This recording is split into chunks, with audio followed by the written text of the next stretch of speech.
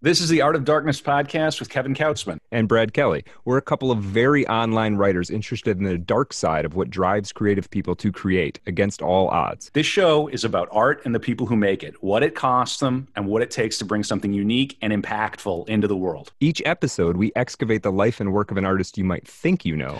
Don't worry, they're all safely dead. On every episode, we try and find out just what the hell was wrong with them and how they worked through their darkness to create something that lives on after them and continues to move culture. Find us online at artofdarkpod.com and on Twitter at artofdarkpod.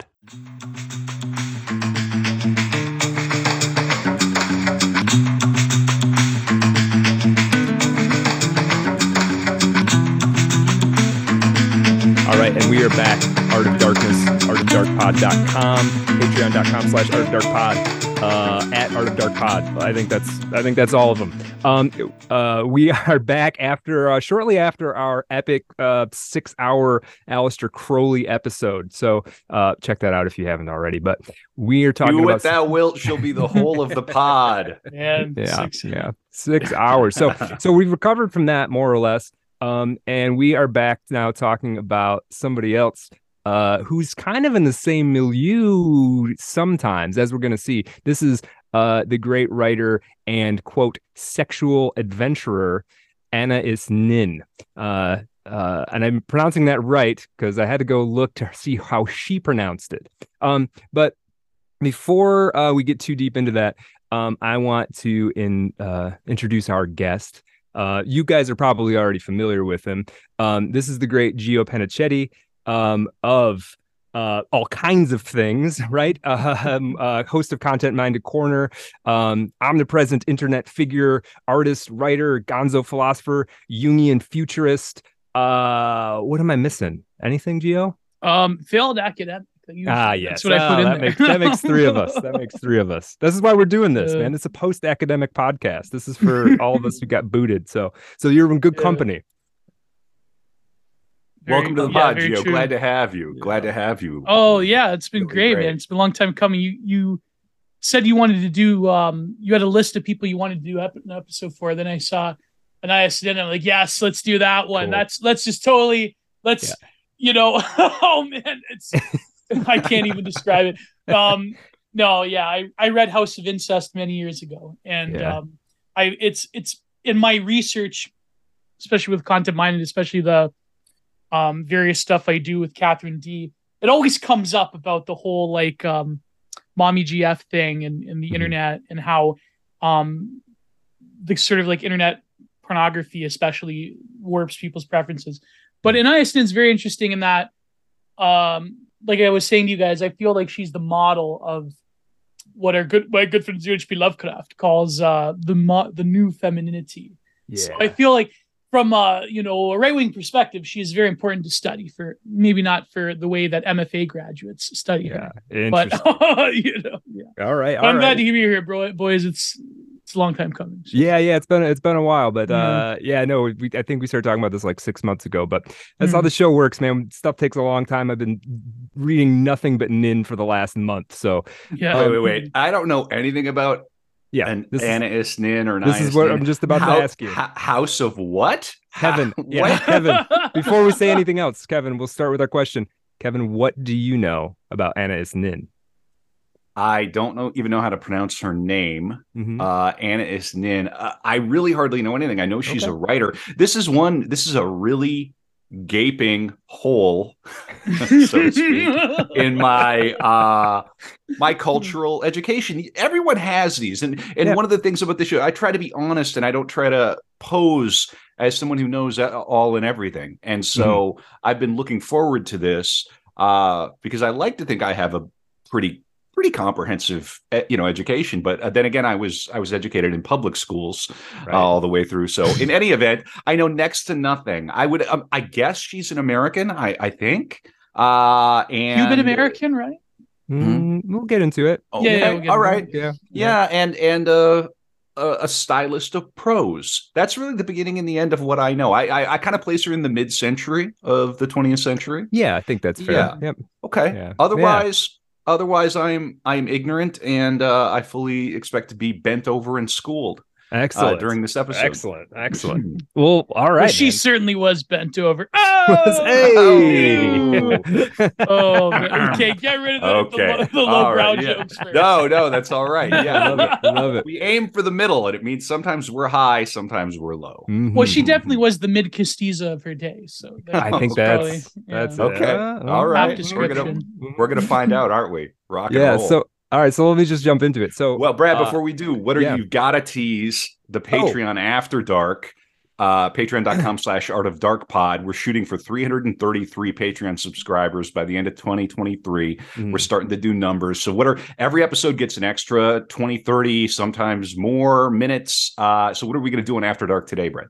Yeah, this is something that we're gonna gloss over as is necessary in the normal show, but we're gonna go into more detail in the After Dark, and that is the time when adult Nin stooped her dad.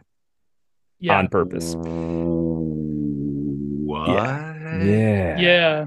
Oh. It's real. Yeah. So I don't want to say much more about it, but we're going to get into that. And we've got some stuff to say about it. And if you have enough money, go to patreon.com/Genre Productions as well. Yeah. So there you go. Yes. Please go to Art of Darkness, patreon.com/Art of Darkness. These boys are doing quality stuff.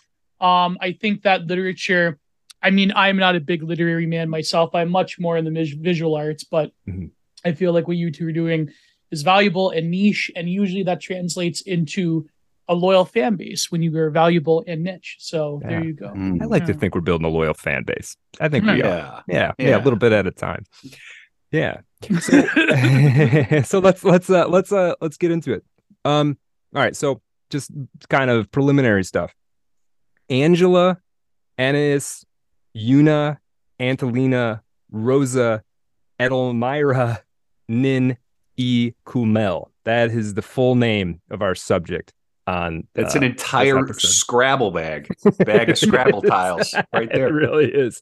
Gracious. Yeah. And her child, like those long lists of names, it will reflect throughout her life in terms of less than stellar upbringings, but for sure. But I just think it's it's a half a dozen names, seven names, 8 names, which is just fantastic. I love it. So she's a French born. She is described as a French born American diarist, but she was French born to Cuban parents, right? So you're talking somebody who literally is sort of practically homeless in the grander sense, right? You can imagine your Cuban parents, you're born in France, you grow up in France, you live in the United States, she's all over the place. And we're going to get into more of the details. Yeah, that's very important as well. Like the displacement of herself. Well, you go, sorry. I keep interrupting. Not at all, man.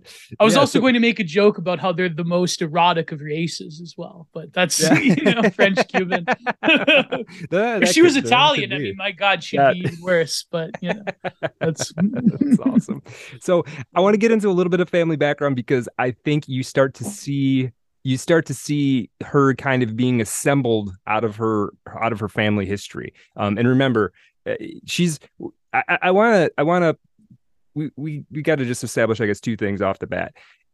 Her sex life is going to be more a part of this story than maybe any other subject we've ever covered. It's necessary. It's part of it's integral to the Nin story. Even more than Crowley? Yes. Wow. Yes. Yeah. Crowley might have done more numbers, maybe, but it's more than half the story. It's at least half the story with Nin. But she's also a writer. She's a powerful writer, and we're gonna see that.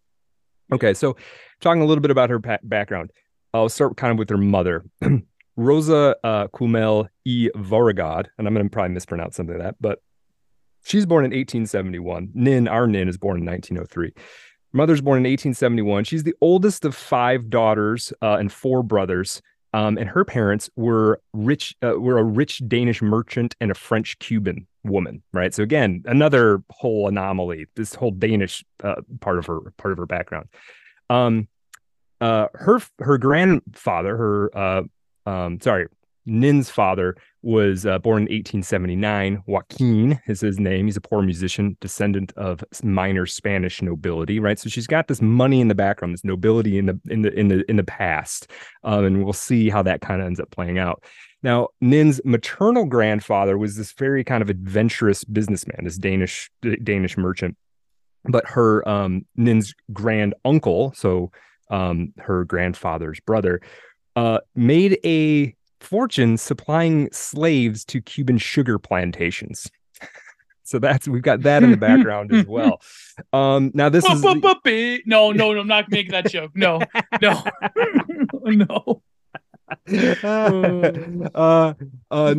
Nin's grandfather kind of distanced himself from this, but it's kind of, I mean, we've got a slave trader in the family. Nin's grandmother on her mother's side gave birth to 9 children and then was thrown out of the house for possibly having a romantic relationship with some other man. So her maternal grandmother, abandoned her children and just lived a life doing as she pleased. So that's not even on the Nin side. That's on the Clymel side. But the Nin side is just as much like this. Keeping up with Rosa, Nin's mother, ends up being very well educated, right? She's the child of this rich Danish merchant. She's educated on Long Island and in France, in the finest finishing schools in Havana. So again, a very cosmopolitan woman, right? And what that kind of education then was for her class was really to make you into an excellent wife. That was the whole point of that educational system, is make you cultured and refined, right? And manners and etiquette and all of these kinds of things. However, it kind of backfired with Nin's mother, because all of this international travel and things makes her independent and self-sufficient. So she is cultured and refined, but she doesn't necessarily make a great wife because she's seen the world, right? She's a badass in her own right. So that ends up kind of causing problems. Now, what's that line from Lebowski? It's hard to keep them down on the farm after they've met Carl Hungus. Yeah, exactly.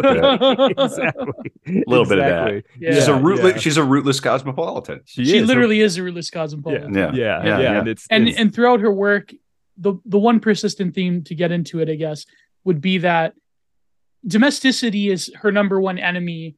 And she always goes back to the theme of, well, when we get into erotica, we'll see that the women is fully liberated. But when it comes to her personal essays in her own voice, domesticity is like this thing that women are awakening from. So, for example, in her essay, what's it called? On Truth and Reality, she says the first one, each cycle was a different drama. So I think she was referring to Tryst with Henry Miller, which we'll get into, of keeping her diary. Each cycle was a different drama. The first was one of relation to the missing father. The second cycle was the relation to the mother, from which I took the concept of female sacrifice. The third was the assertion of my own creative will. A final synthesizing analysis by a woman finally brought me to a harmony among all the paths of myself. But it was only that the diaries were published that it became entirely free of guilt. And then, of course, she talks about the role of women in domestic life being that of essentially eternal sacrifice without reward. So as a woman, I'm fully aware that my personal world was the source of my strength and my psychic energy. The creation of a perfect personal world was the root of my inspiration. So women is concerned with not just losing the center, which she knows the value of. So in other words, the biggest theme is about her trying to travel, and there's different selves and different sides to myself. And she really is the first BPDE girl in that sense, that she takes on these different vestas of self. But I'll get into it with more of an academic paper. But this is the theme, the domesticity, and crushing that domesticity is one of the persistent themes in both her novels, her erotica, and the way that she depicts men in her erotica, which we'll get into. But keep in mind, like you said, Brad, that this is a linchpin of her existence, is the fact that she is essentially a rootless cosmopolitan. So sorry no, not at all. That was perfect, and that's exactly right. And we see, you're talking about it in her writing. We'll see it in her life too. The different ways that it manifests in her different living situations. Right. It definitely is a constant running issue that she's working through. And that's one thing too. The boundaries between her writing and her life are blurry at best. Oh, especially when she talks about that one province in Spain or Morocco, I believe, or is it Tunisia? Yeah. So, talk about her father a little bit. Her father was born in Cuba to a Spanish cavalry officer and his Cuban wife, right? So, Now he moved back. They moved back to Spain, but apparently at this time, if you were born in Cuba, it was basically a sign of sort of being low-born, right? Even if you're from Spanish people, you born in Cuba, it means you're kind of dirty, right? And so he's kind of stayed in Spain, trying to wear this off, trying to become not a Cuban, and partly how he did this was he becomes a snob. He's interested in the finest of fine things, right? Yeah. Nobody does this today. Right. Nobody leaves the Midwest and lands in LA or New York or London and starts throwing money around. Yeah, well, yeah. Right. It makes TikToks about going to different cafes. Right. So, right. Now he was, to his credit, he was a talented piano player. I mean, of course, he thought that he was an absolute genius, but he was apparently quite talented and would make a living at it at certain times in his life.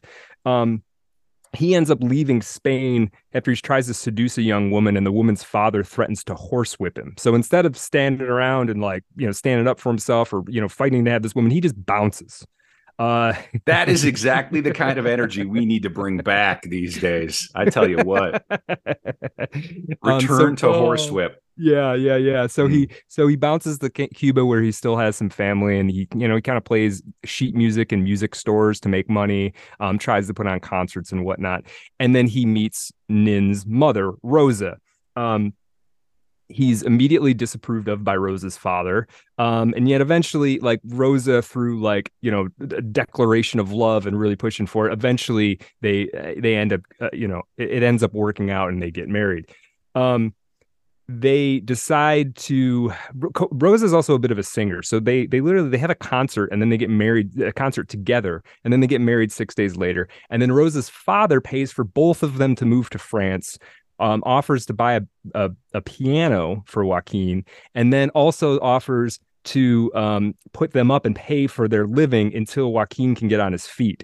So, I mean, that's kind of a, as a musician, he's not like going to be he's not a doctor or or something. He's a guy who plays piano, who's going to show up in France where he has no connections, and he's going to try to make a living as a musician.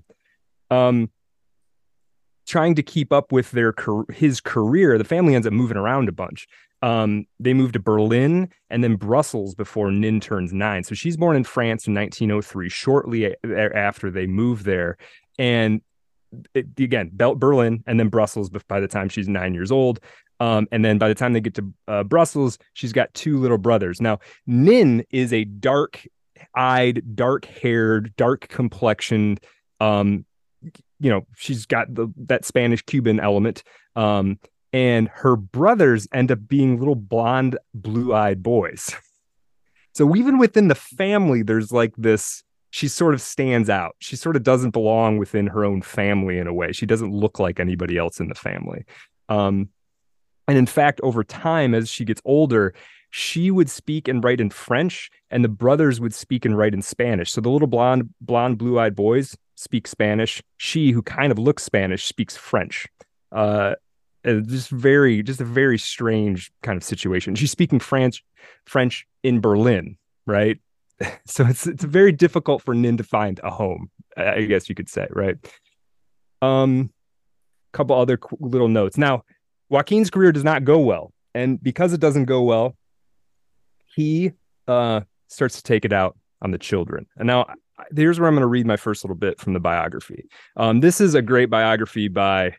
This is a banger of a biography by Deirdre Baer, just called Anais Nin, a biography, but it's sort of the definitive one. Now, there is, since Nin is, maybe the most famous of all diarists, there is no end to Nin writing about her own life. Mm-hmm. The trick to that is it's not always quote unquote true. It's literary. It's literary. Yeah. Right? I can't think of another. Who would be another diarist that would be of the same caliber? On her level, like the amount, just the volume. I'm not sure there is anybody, Though she had somebody later, she made a lot of enemies. She made a lot of friends too, but she made a lot of enemies. One of her sort of enemies would later in life refer to it as her liary. Because, which I quite like, just because it's like it's often self-aggrandizing, we're going to get more into the diaries, but some of it is the most self-indulgent thing you can imagine. I remember one Goodreads reviewer said that basically her diary consists of like stating how important she is to everyone's life around her. So that's like a good but then something like World War II happens and it like doesn't get mentioned. Like huge historical events happen around her and like it never shows up. I hate to say it, typical woman. Gio. World politics, her own autistic interest in something doesn't matter. But my own immediate life. No, I'm kidding. Okay, but maybe, unless. But maybe. She's it sounds like she's in. Okay, quick, walk it back. She's she sounds like she's in. What's the name of your podcast, Gio? Where can people find you? Content minded. Yeah. Content minded. Go talk to her. No, she sounds like a person who's kind of. Oh, you mean the other one? Oh yeah. Oh yeah. Yeah. Right. Yeah. No. Like an Escher. She's like in her own. True. House of Mirrors kind of a situation. And she kind of refers to this, and the best way that I could describe it, she will refer to this thing that she calls like the dream or living in the dream, and it is this sort of like self-constructed realm inside of her head that where things in the real world do pass into it, but they get distorted once they're in there, and things from in there pass out into the real world. It is like an Escher labyrinth inside of her head that she really is where she actually lives, right? And there's Rootless Cosmopolitan. Where does she find home? Inside of her own head. I mean, there's a certain logic to that, I suppose. Millions must die. It does not concern me.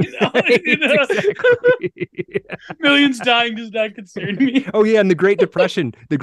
She does refer to like things being hard now, but like there's no connection to it being part of a thing that's happening, right? It's just like, oh, Hugo's not making money anymore. I don't get it. Yeah. Oof. So let's we're gonna talk a little bit about. So what I was saying was when she's a child, Joaquin, the father, starts to abuse the children primarily because his career is not going well. He's a bit of a boozer too, so he's a sort of a passionate guy. He expects the finer things. He thinks he's a genius. Things are not going well, and he's got a bunch of annoying children running around who he may not even have wanted, to be honest. So, here we go. Here's from the Bear biography. Joaquin was fond of spanking. Usually he withdrew in silence from the ordinary daily life of his family, closeting himself in his study or hiding behind a book at mealtime. The children behaved normally, if a bit more quietly, during such moods. It was only when they heard the start of a venomous criticism of their mother and themselves that they tried to creep out of sight. Unfortunately, his snide comments and vitriolic outbursts usually caused the strong-willed Rosa, Nin's mom, to retaliate with equal intensity. This provoked him to exert his control over the threshold by locking the children in their bedrooms and beating her. When he realized how indomitable her spirit was, he devised a more extreme form of cruelty, locking up Rosa first, then walloping the three children so that her frantic screams intermingled with and punctuated their cries. Joaquin made the children march up to the dark and frightening attic, paddling them as they mounted the stairs with a hairbrush, a cane, or the flat of his hand. All right, it wasn't long before this abuse turned into sexual abuse of Nin. All right, so here's. I'm gonna stop you here. We've done I don't know how many core episodes now, well into the 30s. We've covered 30 artists at this point. We're getting ready to go into season 3, 2023. The trailer's on the website. Brad did a bang up job with that. We track. There is a through line to Art of Darkness, and it's not just glib jokes. We're looking at artists and we're looking at history. It's really an arts history podcast, and. I'm just reminded now how common this was. This was more the norm than not. Oh yeah. Until recently, across cultures. Yeah. And like our parents' generation, most of them got beaten to some degree. Oh yeah. Yes. Yeah. Yep. Just worth thinking about. Yeah. That's not to just. I mean, I'm not justifying. No, it's just that's a fact. Yeah, it's just a fact. So, like I said, eventually this abuse turns into sexual abuse of Nin. Now, it's tricky. Well, we're going to get into it, right? We're going to talk more about how the long-term implications of this are in the After Dark, but we're going to talk about, the childhood part right now. And this is Nin talking in her diary. My father has taken me up to the little attic room to spank me. He takes my pants off. He begins to hit me with the palm of his hand. I feel his hand on me, but he stops hitting me and he caresses me. Then he sticks his penis into me, pretending to be beating me. Oh, I enjoy it. I enjoy it. In and out, in and out. With my ass exposed, my pants down, he takes me from behind, but my mother is coming up the stairs. We have no time. I clutch at him, palpitating. Oh, my mother is coming up the stairs. My father's hands are on my ass. Hot. I'm wet. I'm eager. Open, close. I must feel him all before she comes. I must shoot quickly. I only remember with sureness a time I wept so much he didn't have the courage to beat me.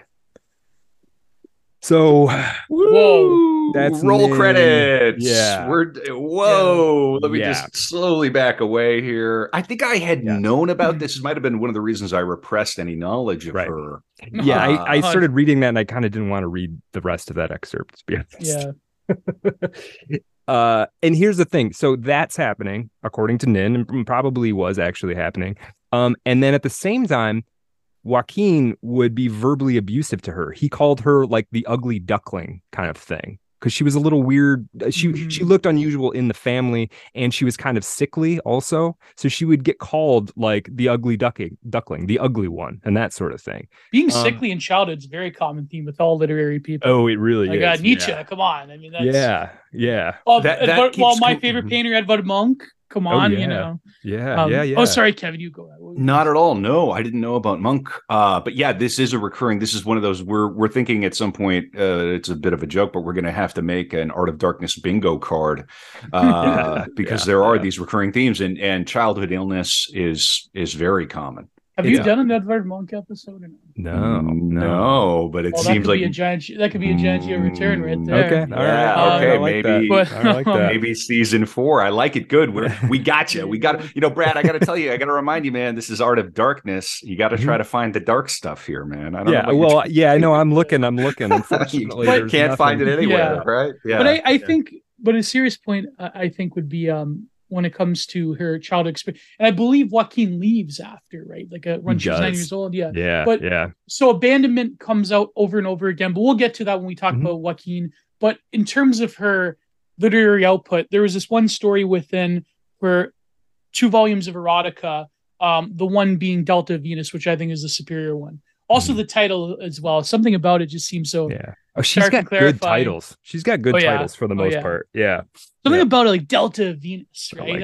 But it's erotic, but it's Apollonian at the same time. So, there you go. That's the point. Her eroticism could be sort of a feminine Apollonianism in that it's very calculated. It's very sensual at sometimes, but it's more of when we get to her description of generally the men that she depicts. I'll get into it, but the one I wanted to bring up was called the Hungarian, or what is it called? The Hungry or Hungarian Adventure? Hungarian Adventure. Hungarian Adventure. Yes, that one. And that later inspires Matilda. I know it's Matilda, but it's like the way it's spelled, right? With an H, yeah. Which I'll bring up later as probably one of her most significant short stories. But good. The Hungarian Adventure, the theme of child abuse comes up. Can we say the P word? Yeah, why not? Okay, there you go. Yeah, because usually I say cheese pizza because I'm on YouTube as well, so it's like, I can't say it. But pedophilia comes up where, go ahead. Yeah. How are we going to cover Burroughs or Ginsberg? We're not. When Ginsberg was a part of NAMBLA. Totally. And you can still buy Howl at Barnes and Noble along with your next to Harry Potter. So I don't know what that is, but anyway. God. Yeah. But it's funny because in the Hungarian Adventure, essentially he's kind of like Joaquin, a man pinned down by his family, but is consumed by a rapacious eroticism that leads into pedophilic acts through its veracity and its never-ending nature. And it's like an appetite that's so big that it has to come to that at some point. And then it's an appetite that becomes an egregore that influences other people, including Matilda in the story. But there's this one scene where basically he diddles his family and he moves on from his wife to his kids, and it really just but I think that the one thing with Nin is that she was really the first to put into paper in her diaries the sort of very disturbing reality of a lot of child abuse victims where, especially women, they do feel some sense of identification and satisfaction because they cannot, in their very shattered world, and I know this is pop psychology 101, but like in their very shattered world, they cannot equate the difference between a genuine and healthy eroticism and abuse. That becomes one and the same. So her saying that she sought out her father and the pleasure of being beaten and her exposed ass and getting wet, it's like, that is classic. I mean, it does come off as like, for, French New Extreme sodomy type of stuff, but I think it's important as just a character study into the mind of a lot of those unspoken things with abuse victims, especially female abuse victims. But right. Yeah. And no, I think that's exactly right. It's like, that's the perspective at it then, but like the deep damage that does to the development of a healthy development of a psyche is like, that's not what she's not aware of that at that moment. Right. Yeah. It's dark. So something else happens when she's about 9 years old, 1912, which is the sexual abuse stuff is happening. She also has a burst appendicitis, a burst appendix, right? And this is in this time, 1912 or whatever, you die from that usually. Usually that's a terminal thing. If it actually burst, you're dead. She manages to live, but she's in the hospital for 3 months straight. And all this time that her father had been sort of spitting vitriol at her, beating her, sexually abusing her, he becomes incredibly tender towards her, right? So he's showering her with love because he honestly thinks she's going to die. Both of her parents think that she's going to die. And it's so bad. She gets so sick that throughout her life, she would think that her surviving it was some kind of miraculous anointment, right? It was like, I was chosen somehow by this. That's why I survived, right? It got that serious. And so she's able to see that there's this tremendous tenderness in her father, but it only comes out in this certain time, this certain moment, right? So now it's something that you can pursue, is that thing is in there, right? But he sounds like a classic narcissist. Oh, he's an absolute narcissist. Yeah, for sure. I mean, I don't, you don't know if he got diagnosed, but he's got literally every sign of it. Yeah. Okay. Wow. The next year, 1913, he's again trying to pursue his career interest. He gets some kind of concert situation lined up, and he ends up moving to Arcachon on the Atlantic coast of France, and they're put up by the owner of the Romeo and Julieta cigar company. And those are I smoked those cigarillos. Oh, you do? Oh, okay. Oh, yeah. I might stop now. No, it's fine. I mean, they didn't. I'm gonna change my brand. I don't know if I approve, but I'm just kidding. Romeo and Julieta is canceled. They now here's the thing. She's like, I think 16 or 17 years old. She's 16 years old, daughter to the Romeo and Julieta people. And Joaquin sees her and is transfixed and has to be with her. And so he ends up abandoning the Nin and Rosa and the whole family to be with this very young woman, right? He disappears and he writes them a letter. I'm gonna read this a little bit. No one heard from Joaquin until a month after he left, and then it was Rosa to whom he sent a cold, perfunctory letter saying he had removed everything of value from the Uccle house. That's where they were staying in Archicon, and that his abandonment was permanent. He avoided any mention of divorce and advised her to go to Barcelona and live with his parents. Although he would not provide financial support, he would, he said, write from time to time, instructing her on how to bring up the children. Right. So, like, could you imagine, like, writing that letter, disappearing, middle of the night, writing that letter? Listen, you go stay with my parents who you don't really know and who don't really like you. I'm not going to help out in any way, but I will occasionally check in with you to make sure you're raising the children the way that I think you should. Yeah. Like, just a complete narcissist. And by the way, I've run off with a 16-year-old girl. So, you deal with it. But notice how the sort of psychological and not to psychologize, because I think to psychologize, I mean, there's always limitations to it, but it's important when it comes to Anais Nin because her work of art is herself in a lot of ways. So unlike, in similar way, I would think Monk would be, because here's what the connection here. So you have the various extremes in childhood of abandonment. Well, sorry, no, before that, sickliness, being considered the ugly duckling, but seeking sexual approval from her father as well. So you have the sort of archetypal connection between the masculine, which is derelict, which is burdensome, but at the same time standoffish and cold. So you have this constant need for approval, but the sexual element of it intensifies it. But also you have, and this is why I think it's studying the this is, I know it's going to be a joke, but studying the fem cell is very important, because this is why I think Anais Nin is very popular among aging millennial MFA grads, because the fem cell has a lot of similar characteristics of, at one point, being considered not conventionally attractive, but then taking on a sexuality, which is a hypersexualization of life, but also then later in life being abandoned by that fatherly figure, that source of meaning. And then this awakens Anais Nin to then become this, like, I'm a powerful woman, I don't need no man. The men in my life are basically playthings for my own sexual id. And so it's a very consuming Electra complex. It is a feminine energy, is a sexual feminine eroticism that is very distinct and different from what has been portrayed throughout literature and art and history. And so Edvard Munch would be the incel tag team to that, because of him experiencing sickliness in his youth. But even just to read from her, this is, I believe she wrote this in the 70s, or no, actually maybe in the 80s. This is the first essay from In Favor of Sensitive Men and Other Essays. This is Eroticism in Women. This quote in particular, where is it here? She talks about the Kama Sutra and the role of women, and how a woman's eroticism is uniquely tied to their environment, unlike men's. It's teased out. It's very central. So this is where she's talking about her critic, how she wrote about how they thought my diary with Henry Middle was pornographic. How dare they? What are you doing, Minnie Mouse there? What? Yeah, I know. Well, she probably.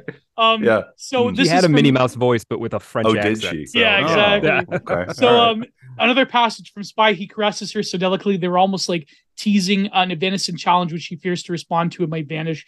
Her fingers teased her and withheld as they had aroused her. Her mouth teased her and then eluded her. So a lot of her erotica, as we'll get into, is about the permeation of the body in the erotic experience. But this is the quote. And of course, she despises Marlon Brando for making Last Tango in Paris, which is one of the most based and red-pilled curmudgeon, borderline sexual abuse films has ever been put to celluloid. So she lay unconscious of the wild little cries of the uttered alas. She felt the soft butt of him with her staring. Then she talks about, it was disillusionment in our modern times to discover that women courting each other did not necessarily adopt more sensuous, more subtle ways of winning desire, but proceeded with the same aggressive, direct attack as men. So as much as she is a feminist icon, she does realize that female sexuality is of a caliber different than, what does my good friend Catherine call it? 2000s, 2010 sexual, sex posy girl bossism, of course. But she's the development, though, of the girl boss. So personally, this is why I believe the brutal language says Marlon Brando uses The Last Tango in Paris, far more affecting women, repulses her. It disparages, vulgarizes sexuality. It expresses only how the Puritans saw it, as low, evil, and dirty. It is a reflection of Puritanism. It does not arouse desire. It bestializes sexuality. I find most women object to that as a destruction of eroticism. Among ourselves, we have made the distinction between pornography and eroticism. Pornography treats sexuality grotesquely to bring it back to the animal level. Eroticism arouses sensuality with this need to animalize it. So, of course, she's, basically talking about this sort of like, eroticism for her is integrating the feminine into something that is, sensuality is something that is a higher act. But unfortunately, I think throughout her life, she also demonstrates that personally, sexuality to her became a bestial thing. It became sort of having a power over men. And this unconsciously comes out in her eroticism, where it's about capturing that power over other men, and the way that she depicts men as being weaker and dependent and effeminate and soy jackish. And she would get some grief. We will get to it. She would get some grief from the feminist movement at one point in the 60s, 70s, where like she was initially celebrated. And then there was like a rereading of her at some point. They're like, wait a second. You're just a terrible person. Yeah. Like, hold on. Did you read page 37? Because she, it was like they took a second look at her. Were like, oh man, maybe you're not on our side, really. But to go into that, this is what she says: men often physically present, mentally preoccupied. Men led by their ambitions. Women are more capable. Of turning away from her work to give full attention to a weary husband and a child's scratched finger. If a woman had witnessed the father going away because of his work, they will retain anxiety about their own going away to meeting, conferences, lectures. So again, this is basically a jab at her father. For the new woman and new man, I highlighted those: new woman and new man. The art of connecting and relating separate interests will be a challenge. And then, of course, she says it's striking that women are now breaking away and separating, carries with it an aura of loss, as if a symbolic umbilical cord still affected all of her emotional life. So she's talking about the new womanhood breaking away from those quote unquote patriarchal norms. And she's writing this basically at the height of the second wave. And she's talking about how in a woman's pursuit of subjectivity, there still is those sort of lingering connections that leads to a preoccupation with loss. And of course, she has a very derelict and cavalier view of family life. I mean, when we get to her abortion, that's probably, I could read a passage from that as well. No, we're going to talk about that. So dad went out for cigarettes and never came back. Never came back. Essentially. Yes. Yeah. But this goes into the loss of that basically carried throughout her whole life, and the fact that she did treat men like basically sex objects. So we're gonna talk about the levels to that, how deep that gets. I got one thing to say about that. Go ahead. Yeah, nice. Oh, man. Yeah, well, hold on. Wait till you see who was footing the bill. So hold on. Okay. So, not long after, the family, dad goes out. He tells him to move to and stay with his family, and they do that for a little while until Rosa can't hack it anymore. She decides that she's going to go to New York, take the children with her. She's got some of her sisters there who are doing pretty well for themselves. They still have the Danish merchant family money. She's going to go to New York. Now, on the trip to New York is when Nins starts writing her diary. Later on in life, go ahead, Kevin. Put me in time. What year are we? Oh, yeah. We are in 1913. Oh, sorry, 1914. 1914. So very similar to the time that Crowley was over in New York, interestingly. I'm just trying to place her in time.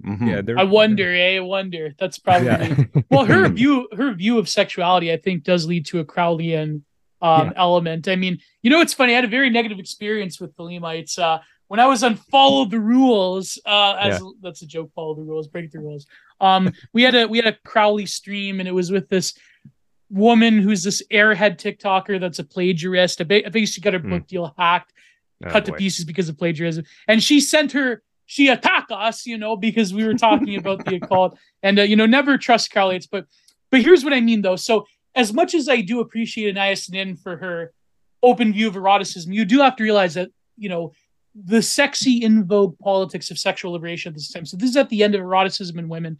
The true liberation of eroticism lies in accepting the fact that there are millions facets to it, a million forms of eroticism, a million objects to it, situations, atmospheres, and variations. We have, first of all, to dispense with guilt and guilty consciousness, cementing its expansion, then remain open to its surprises, varied expressions, and to add my personal formula for full enjoyment of it. Of course, adding your personal formula to it. Fuse it with individual love and passion for a particular human being. Mingle it with dreams, fantasies, and emotions. And of course, House of Incest is all about that, her prose work. But I think that as much as I agree with that sentiment, I think that sentiment nowadays in the hands of academics and the post-Tumblr crowd and those people with flags and pronouns in the bio on Twitter, that this is sort of a very destructive notion, because yes, it is true.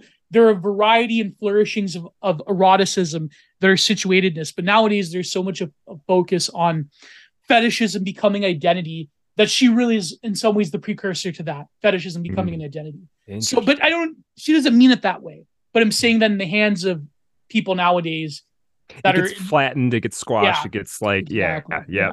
But she's very right, though. There's many forms of eroticism. There's many expressions to it. Mm-hmm. That's not an inherently bad thing. I mean, of course, no, I'm a base trad, return to tradition, missionary for procreative purposes only. That's it. There you go. Yeah, for sure. Not naturally November. Not naturally bringing it back. Not naturally November. Cream pie or die. Exactly. No birth control. Never. Not even once. I said that so many times on, like, I do the show with Prudentialist, Digital Archipelago, and we were talking about that one tweet that our good friend Starbard made, where I think it was when Bader Ginsburg died, or no, it was the overturning of Roe. He's like, anime girls would never even think of having an abortion. Oh God. Oh my God. Unreal. Anime girls are returned to tradition. I mean, Anais Nin would be so against anime. It would be incredible. She would say that anime is male fetishism through and through. Oh yeah, she definitely would. Yeah. Where are we going? We're trying to be serious, literary men of letters, and we're talking about. This is great. This is very interesting. I'm enjoying this. Yeah. All right, I'm gonna get us back on the bio for back on track. Back on the bio. Back on the train. Yeah. So she's on the boat to New York, and this is when the diary starts. Now, the diary actually starts as a letter to her father. That's how it begins. She wants to write a letter to her father, never gets sent, and it sort of transmogrifies into this diary that she's going to carry with her everywhere throughout her life. Basically, her life happens as much in the diary as it does outside in the, quote unquote real world. But there was something very interesting that she wrote in a very early entry that I think is a good picture of where her mind was as a child. She said, "I'm going to tell my diary a secret. I have made a resolution not to have any friends and not to be attached to anyone outside of my family. One can't be sure of staying anywhere. And if one leaves, there's too much sadness." Right. So, it's one thing to say like rootless cosmopolitanism and the effects of it. But then you think, you're talking about a 13 or 11-year-old girl who's leaving home. She apparently thought when you were going to America, she thought it was going to be like cowboys and Indians. That's what that was her picture of America when she was on the boat. And so, it's and her father has abandoned her within the last year. It's a very difficult time. It would be for anybody. It's a challenging time.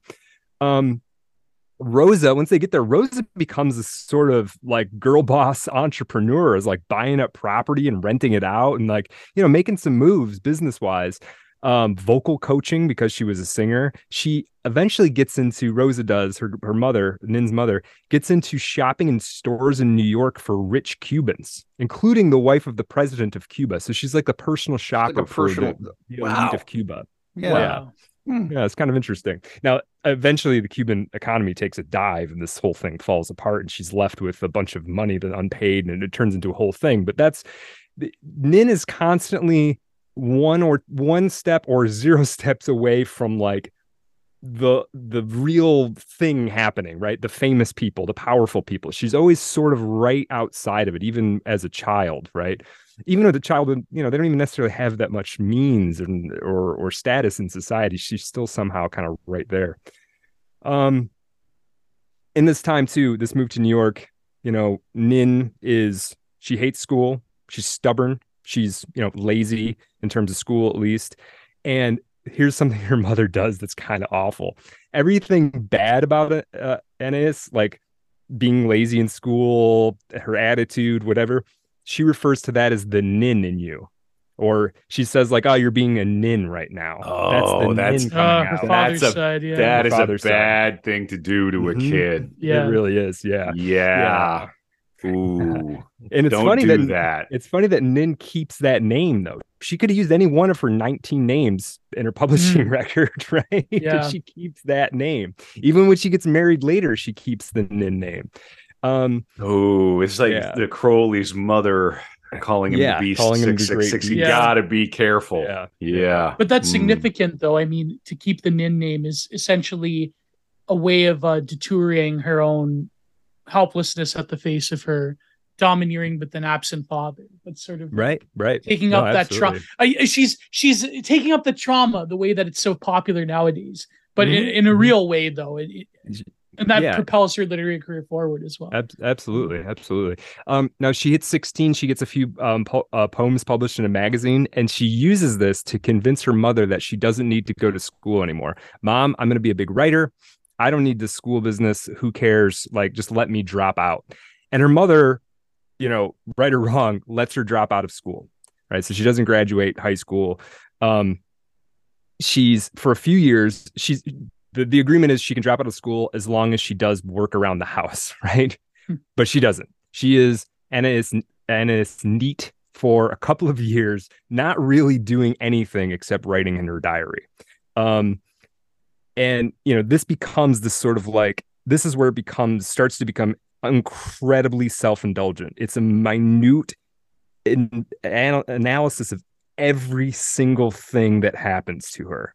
And then later on, it morphs and evolves into something different. But at least at first, it's like, this is what happened today. This is what I think of it. This is what it means. This is what they think it means. Like, it's just, she's writing, it's like a 1-to-1 map of her life, like, and I just can't imagine. Just your average poster on Twitter.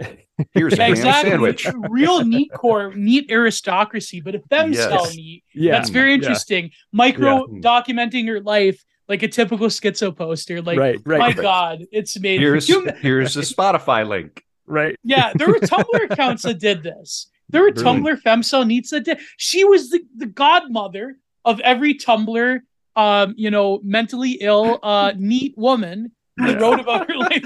You do realize, Joe, we're speaking a dialect. You understand that. It's true. Live journal. It's a very online podcast. I hate that I understand everything you just said.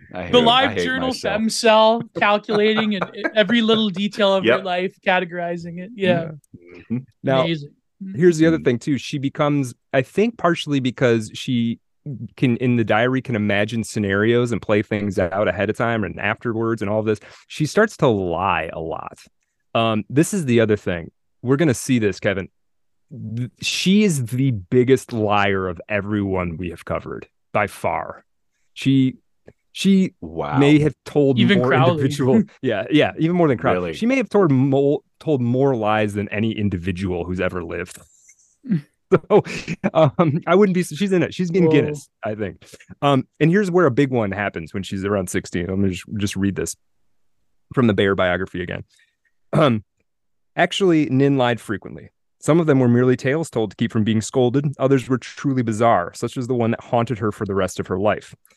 This woman, Anais Sanchez, at the Waldorf Astoria school, where with her children Kuka and Eduardo, invited Anais Nin to join them at the theater. Anais was detained on her way to the Queen's Station and arrived in Manhattan later than expected, but still early enough for the performance. When the cousins asked what delayed her, Anais could not tell the truth, mundane as it was. She said, "My imagination was there, my poor father's greatest fault, and my heritage. What made me lie? I don't know.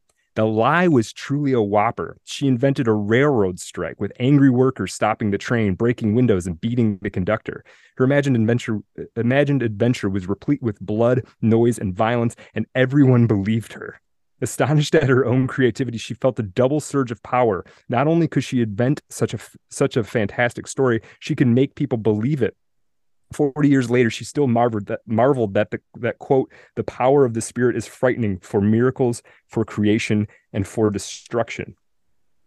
So at this point, she's lying. She doesn't even really know why she's lying. It's just like, it can't.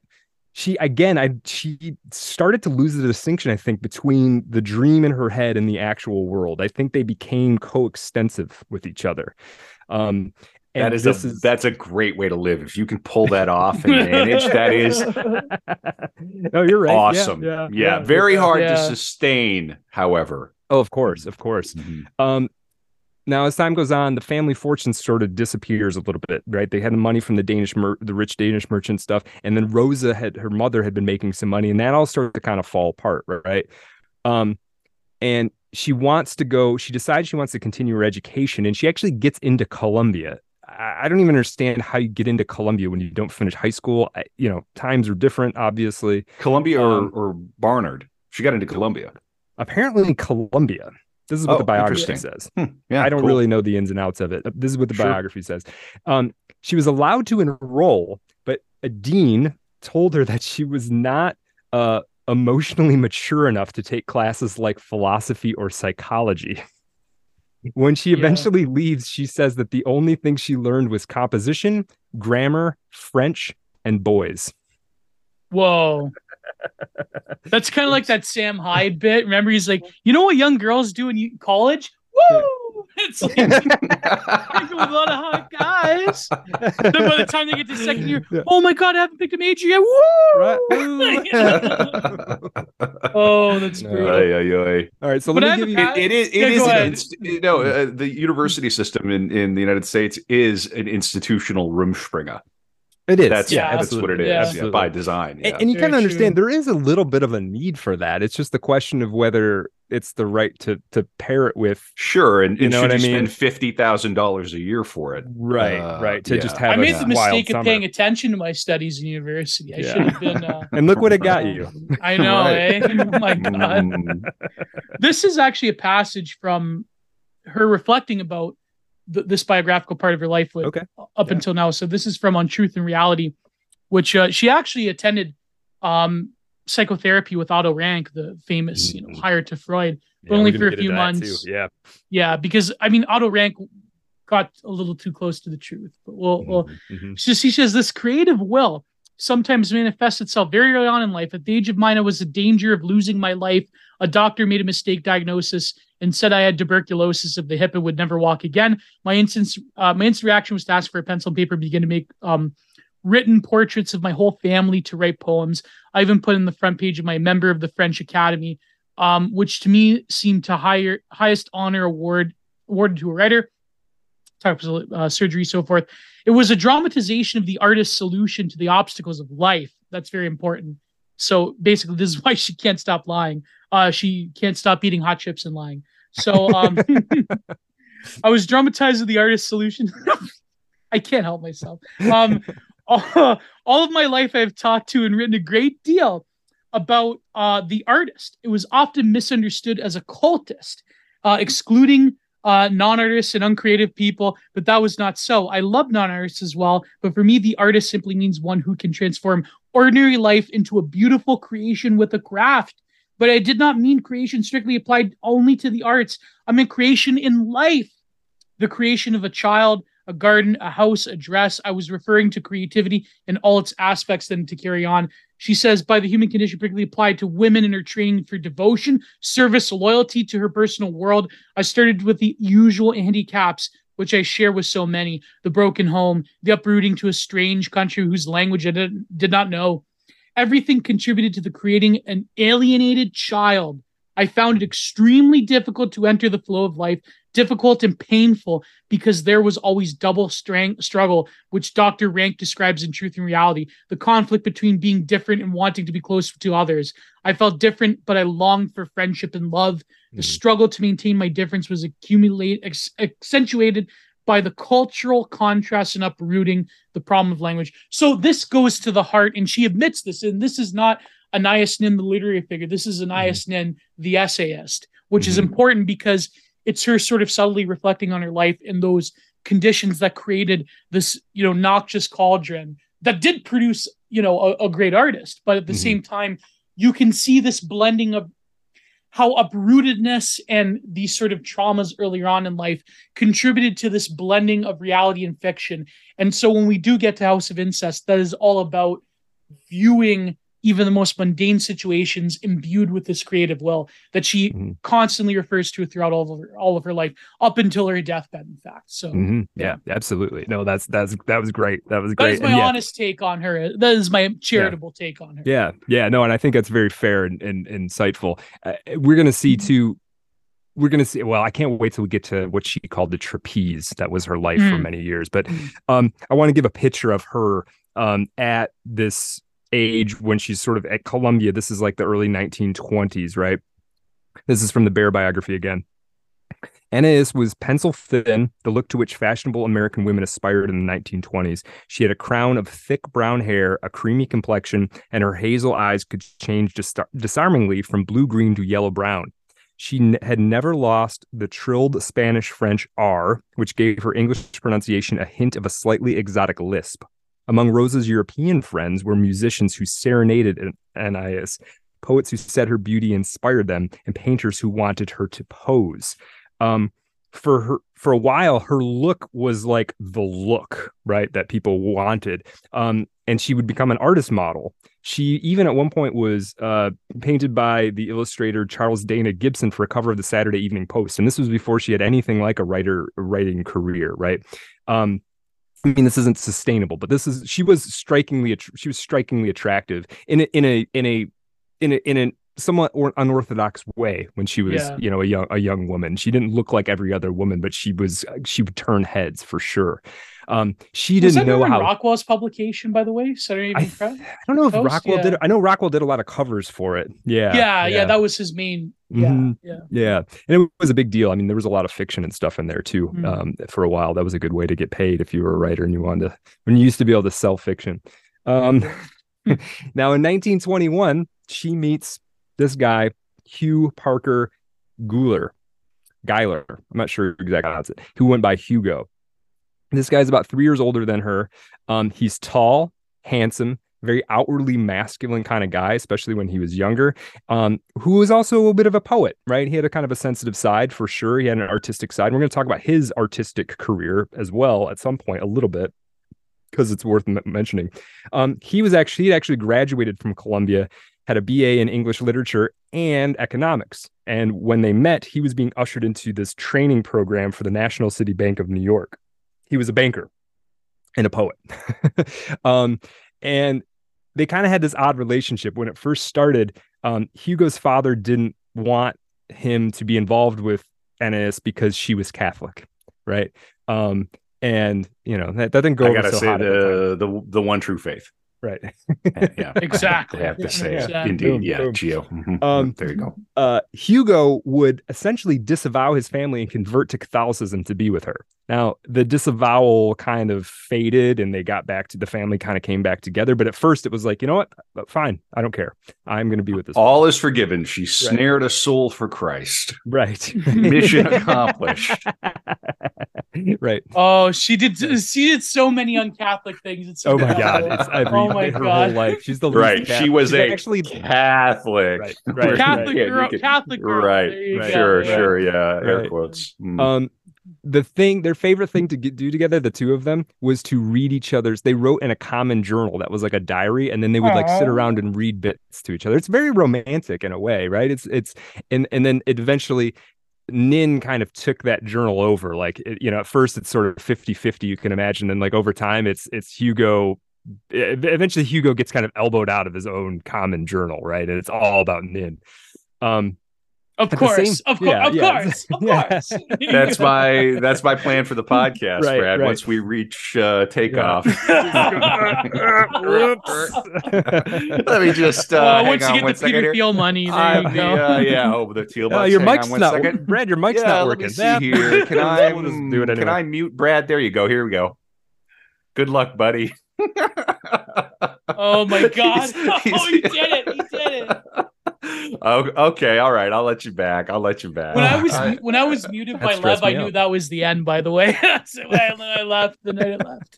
So there you go. Yeah. Oh my God, man. So let me roll a couple other things. These are important aspects of her. So before she gets married, Rosa doesn't know what to do with her because she's not in education. She doesn't know how to have a job. She can't even clean a house. So there's a thought for a while that she should become a Cuban debutante. Rosa has all these connections in the Cuban elite, right? She shops for all these people. She can get her into Cuba and put her out as a debutante. There's even a point where she's a picture of a young Anais is in a Cuban newspaper, in a newspaper in Havana, as like presenting her to the public to possibly be married off. Whoa. Yeah. Cuban debutante sounds like a great sandwich. It does. Yeah. What year was this, by the way? This would have been the early 20s, so like 22, 21. Was Batista there? This was like way after. I'm assuming that Cuban history is kind of bad. Yeah. I'm assuming that a pro-American regime was there at the time. It had to have been because of the ban. Yeah, because the Marines went into the Philippines and other places. So I'm assuming that Latin America was firmly under the control the nascent American empire. But no, I mean, America was quite isolationist at this time. But I'm assuming that later on with the Batista regime, I don't know. Did she ever talk about communism at all? That's one thing. Barely. She pretended she was sympathetic for a while because she was shipping a communist, but she didn't really care. It was about other people. Communism is about, anything that's about other people doesn't really matter to her that much. Yeah. Oh boy. Okay, so she doesn't obviously get married off as a Cuban debutante. She does get married to Hugo, and it's funny, for all this sexual adventure stuff we're talking about, the erotic life of Anais Nin and all that. She had never had sex. She apparently never had sex before marriage, apparently. Whoa. And when they did consummate, it did not go well because, first of all, Hugo climaxed instantaneously, and then later on other attempts could not seem to get it up. Nin didn't know enough. That's pretty based, I must say. Pretty Lindy. I'm sorry. Man, that's a problem. That's gonna be a problem for sure. And Nin didn't know enough about how sex was supposed to work to be like, well, what if we try this? Like, she didn't know anything, right? And she also was so squeamish talking about sex that she couldn't even bring anything up. Like, she couldn't say, like, Hugo, what's the matter? Why can't you get it up? Like, but she writes about it. So later. Later. Yeah. Okay. She hasn't had her sexual awakening yet.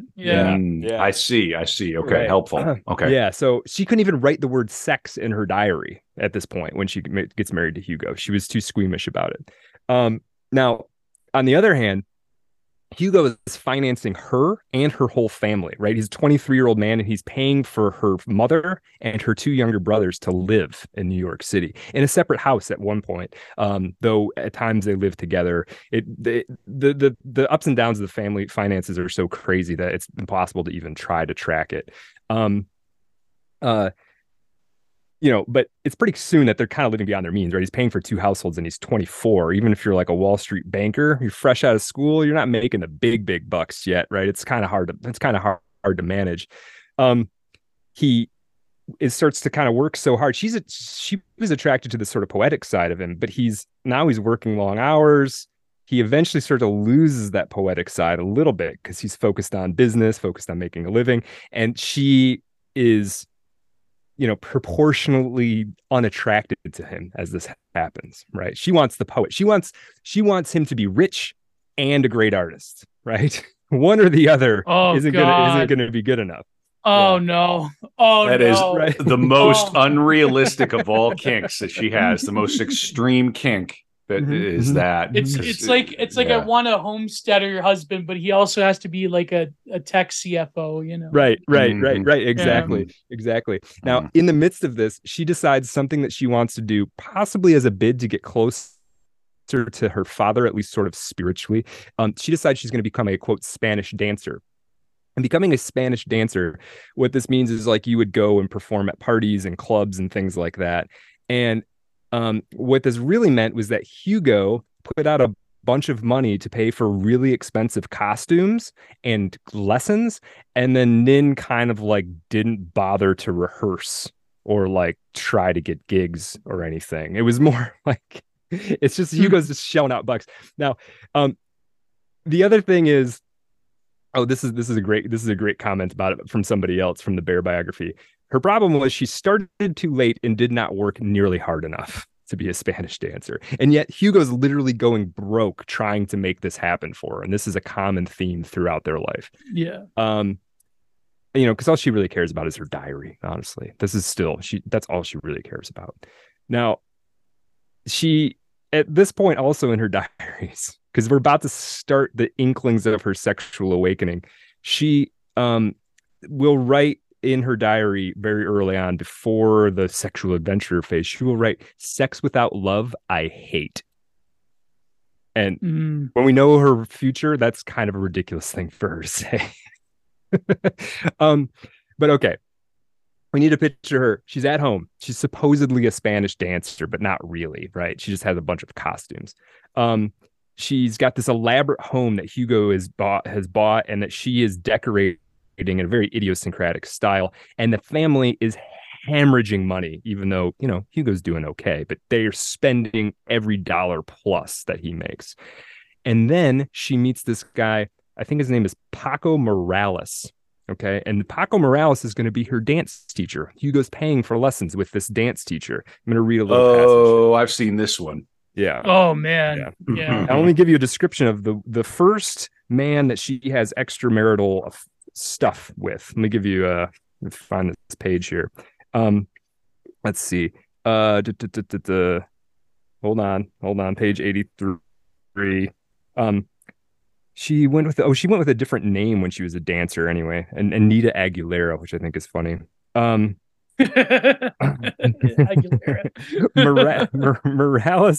Morales was 50, small, dark, and shabby. His personal hygiene often made the finicky Anais turn up her nose into her scented handkerchief, but his passion was thrilling. And soon she was joining him after class in the basement where costumes were stored. As she stood against the piles of shawls and dresses, Morales knelt before her, lifted her dress, and, quote, kissed my sex until I grew dizzy. Despite his entreaties, Anais told the diary she could never, quote, bring myself to go to his hotel room as he begged me to. Right, so this is her first extramarital thing. No shower bros vindicated. Let those pheromones do their work. That's right. Go right from the office to the dance studio to your date. Don't stop home to shower. Who cares? Yeah, powerful. Who cares? That also comes up in her erotica too. The sort of the very intangible aspects of sexuality. Not that I would know as a true cell, but like the scent comes up as a lot. And also, I would point out in Spanish dancing and her knowledge of like calypso and so forth, and all of these different dance and cultural styles of the Basque. One thing that is persistent, there's this one story in Delta of Venus, what's it called? The Ring, where it's about this brothel in Peru and this erotic dancer who ends up having live sex shows with these rich, usually plantation owner men.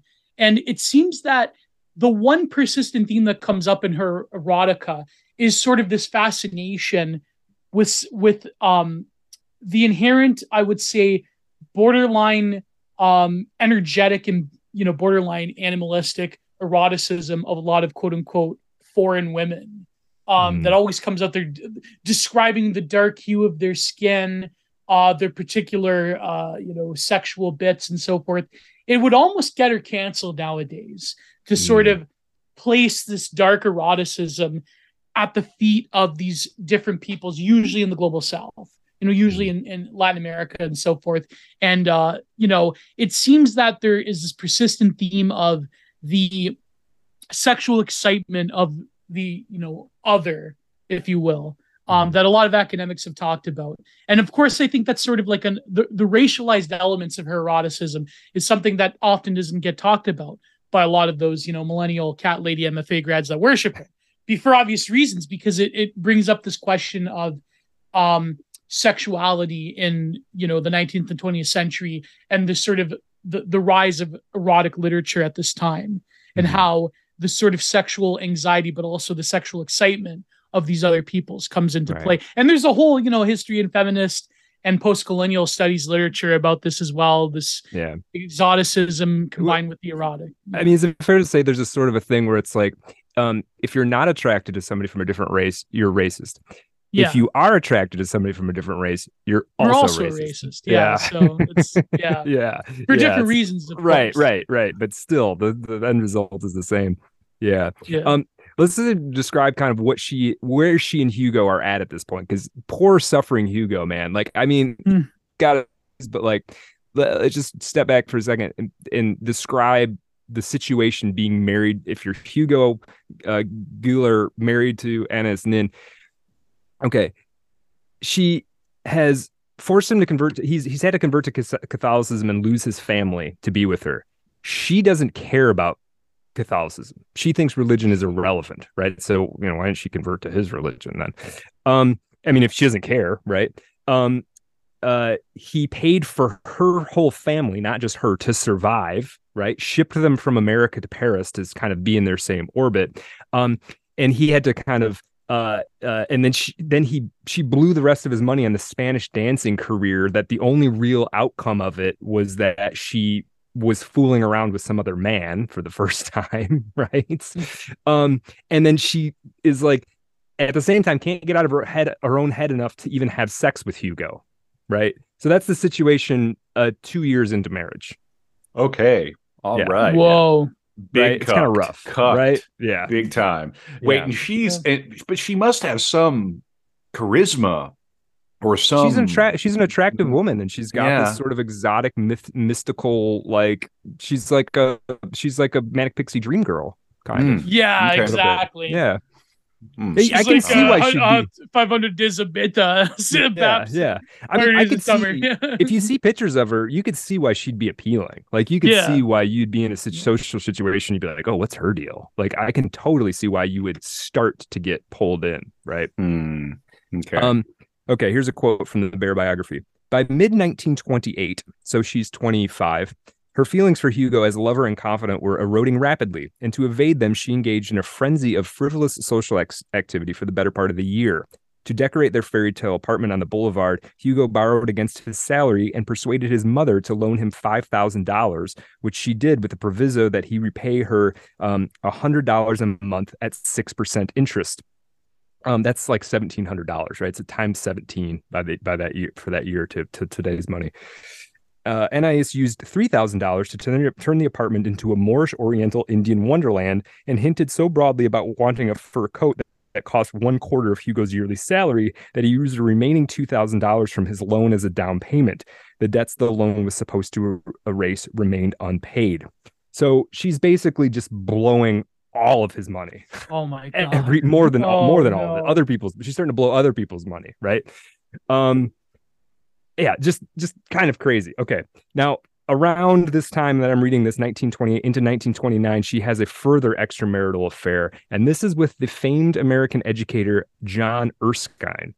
John Erskine is a guy who taught at Amherst and Columbia. He was also the first president of Juilliard. Again, whoa. Nin is always in contact. She's always right next to like the world happening, right? Like the actual like centers of cultural power or whatever. He's best known for writing something called The Moral Obligation to be Intelligent, which I don't really know what it's about, but I thought that was a funny title. A book that came out in 1915.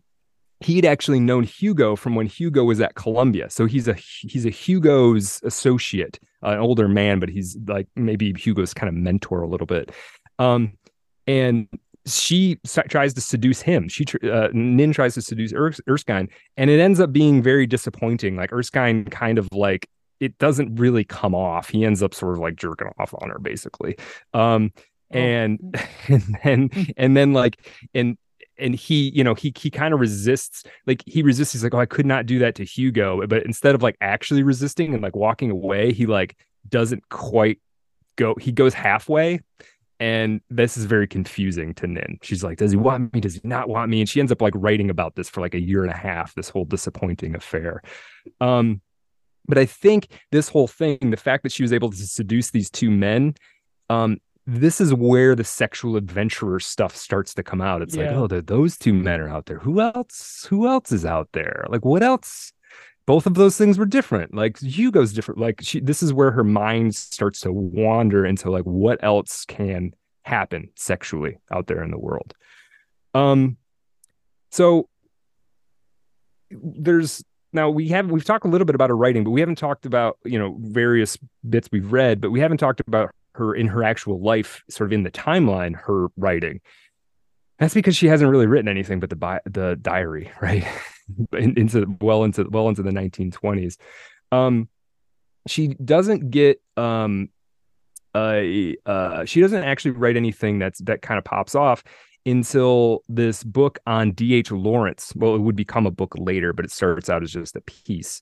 And it's called The Unprofessional Study. D.H. Lawrence was like one of her primary influences, I would say, at least from a craft standpoint. You know, and as people know, D.H. Lawrence is one of these figures who was banned for sort of sexually explicit content. A lot of people accused him of writing smut, essentially.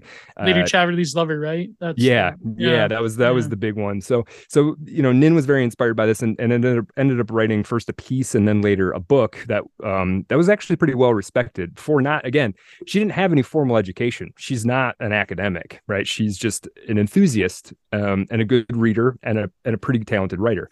Let me read this little bit from the bio. Let's see if I can find it. Oh yeah. Okay. Here, this is a little bit about this. This is a little bit about this D.H. Lawrence thing. Subtitled "An Unprofessional Study," this book is a deeply personal text that tells as much about Nin's theories on everything from psychoanalysis to sex as about Lawrence's.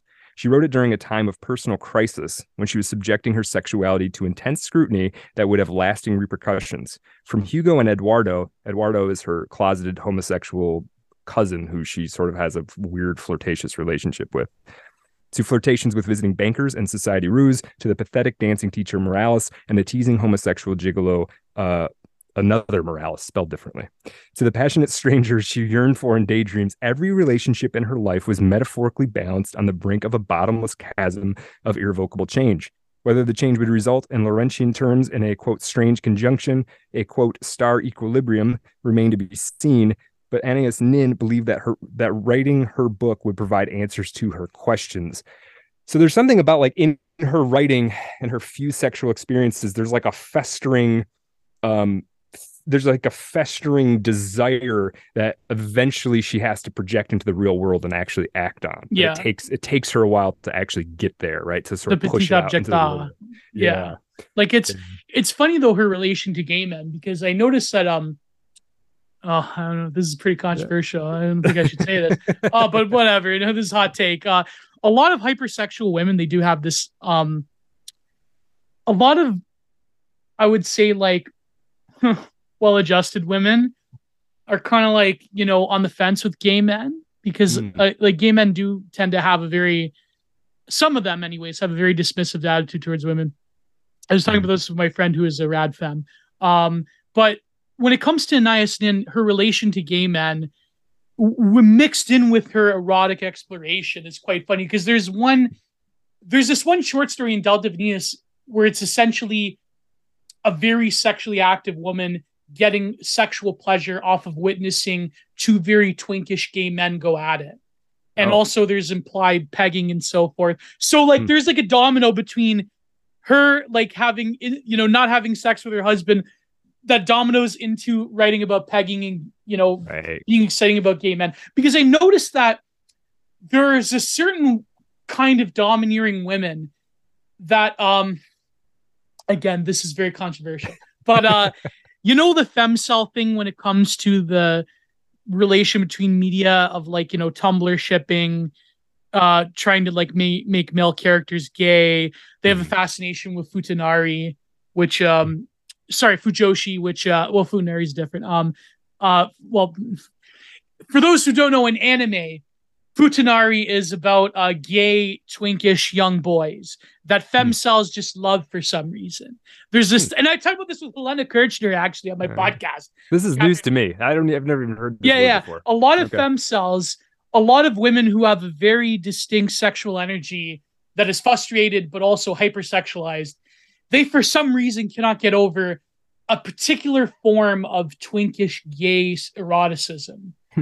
This is true. This is studied by academics. So trust me on this. Trust me. I believe source. Source. Yeah, exactly. Yeah. Gio's been looking at my alt accounts lately. So it's funny because Anais Nin does have this relation to gay men where they are a source of sexual excitement for women who are in turn hypersexualized. And also there's like this weirdo form of rad femme thought where like the picture of the man is sort of like ethereal and twinkish and not your typical burly masculine man, right? And Anais Nin writes her characters in almost all of her eroticism as men who are very easily controllable by women, men who are either perfect, who are not masculine in the sense of all of these literary figures that the characters written by literary figures that she interacted with throughout her life, in particular Norman Mailer. Like those men are like borderline, I hate to say it, borderline rapey and domineering and crazy, and Hemingway and Mailer, and to a little bit of an extent Henry Miller. These are literary figures that write characters of men that are like literal, like either giga chads or like very like high-minded men who totally disregard the feminine. But Anais Nin is writing male characters from at least a borderline feminist perspective, where men are something else. Men are like, I don't know if you know, again, this is totally terminal internet stuff, but this is like the racist rad femmes, right? Like the Hyperborean feminists, as I call them. They have the same picture as men being like, I remember one time Rad Femme, what's her name? Rad Femme Austrian painter. We were talking once on Twitter, on the TL. She had this tweet about like how the perfect man is basically a twink, right? And me, I am not that. Like, look at me, my God, I am not. So I got very offended. I'm like, I said, this is terrible. How dare you? But you could see why there's this linkage between radical feminist thought, at least in some portions, not all portions, and men as more of kind of like the denuded and demure form of sexuality. No longer the woman is demure. Now the man takes on a demure role, and literally all of her erotic stories have men who take on the role. It is women who is leading. It is men who is submitting to the sexual wants and pleasures of women. And this is why there is this connection between the femcel and a particular form of gay eroticism, not the real, 80s bathhouse saliforums form of gay eroticism. This is like, totally twink anime, almost not real gay culture, kind of like this like exaggerated to the point of being like that's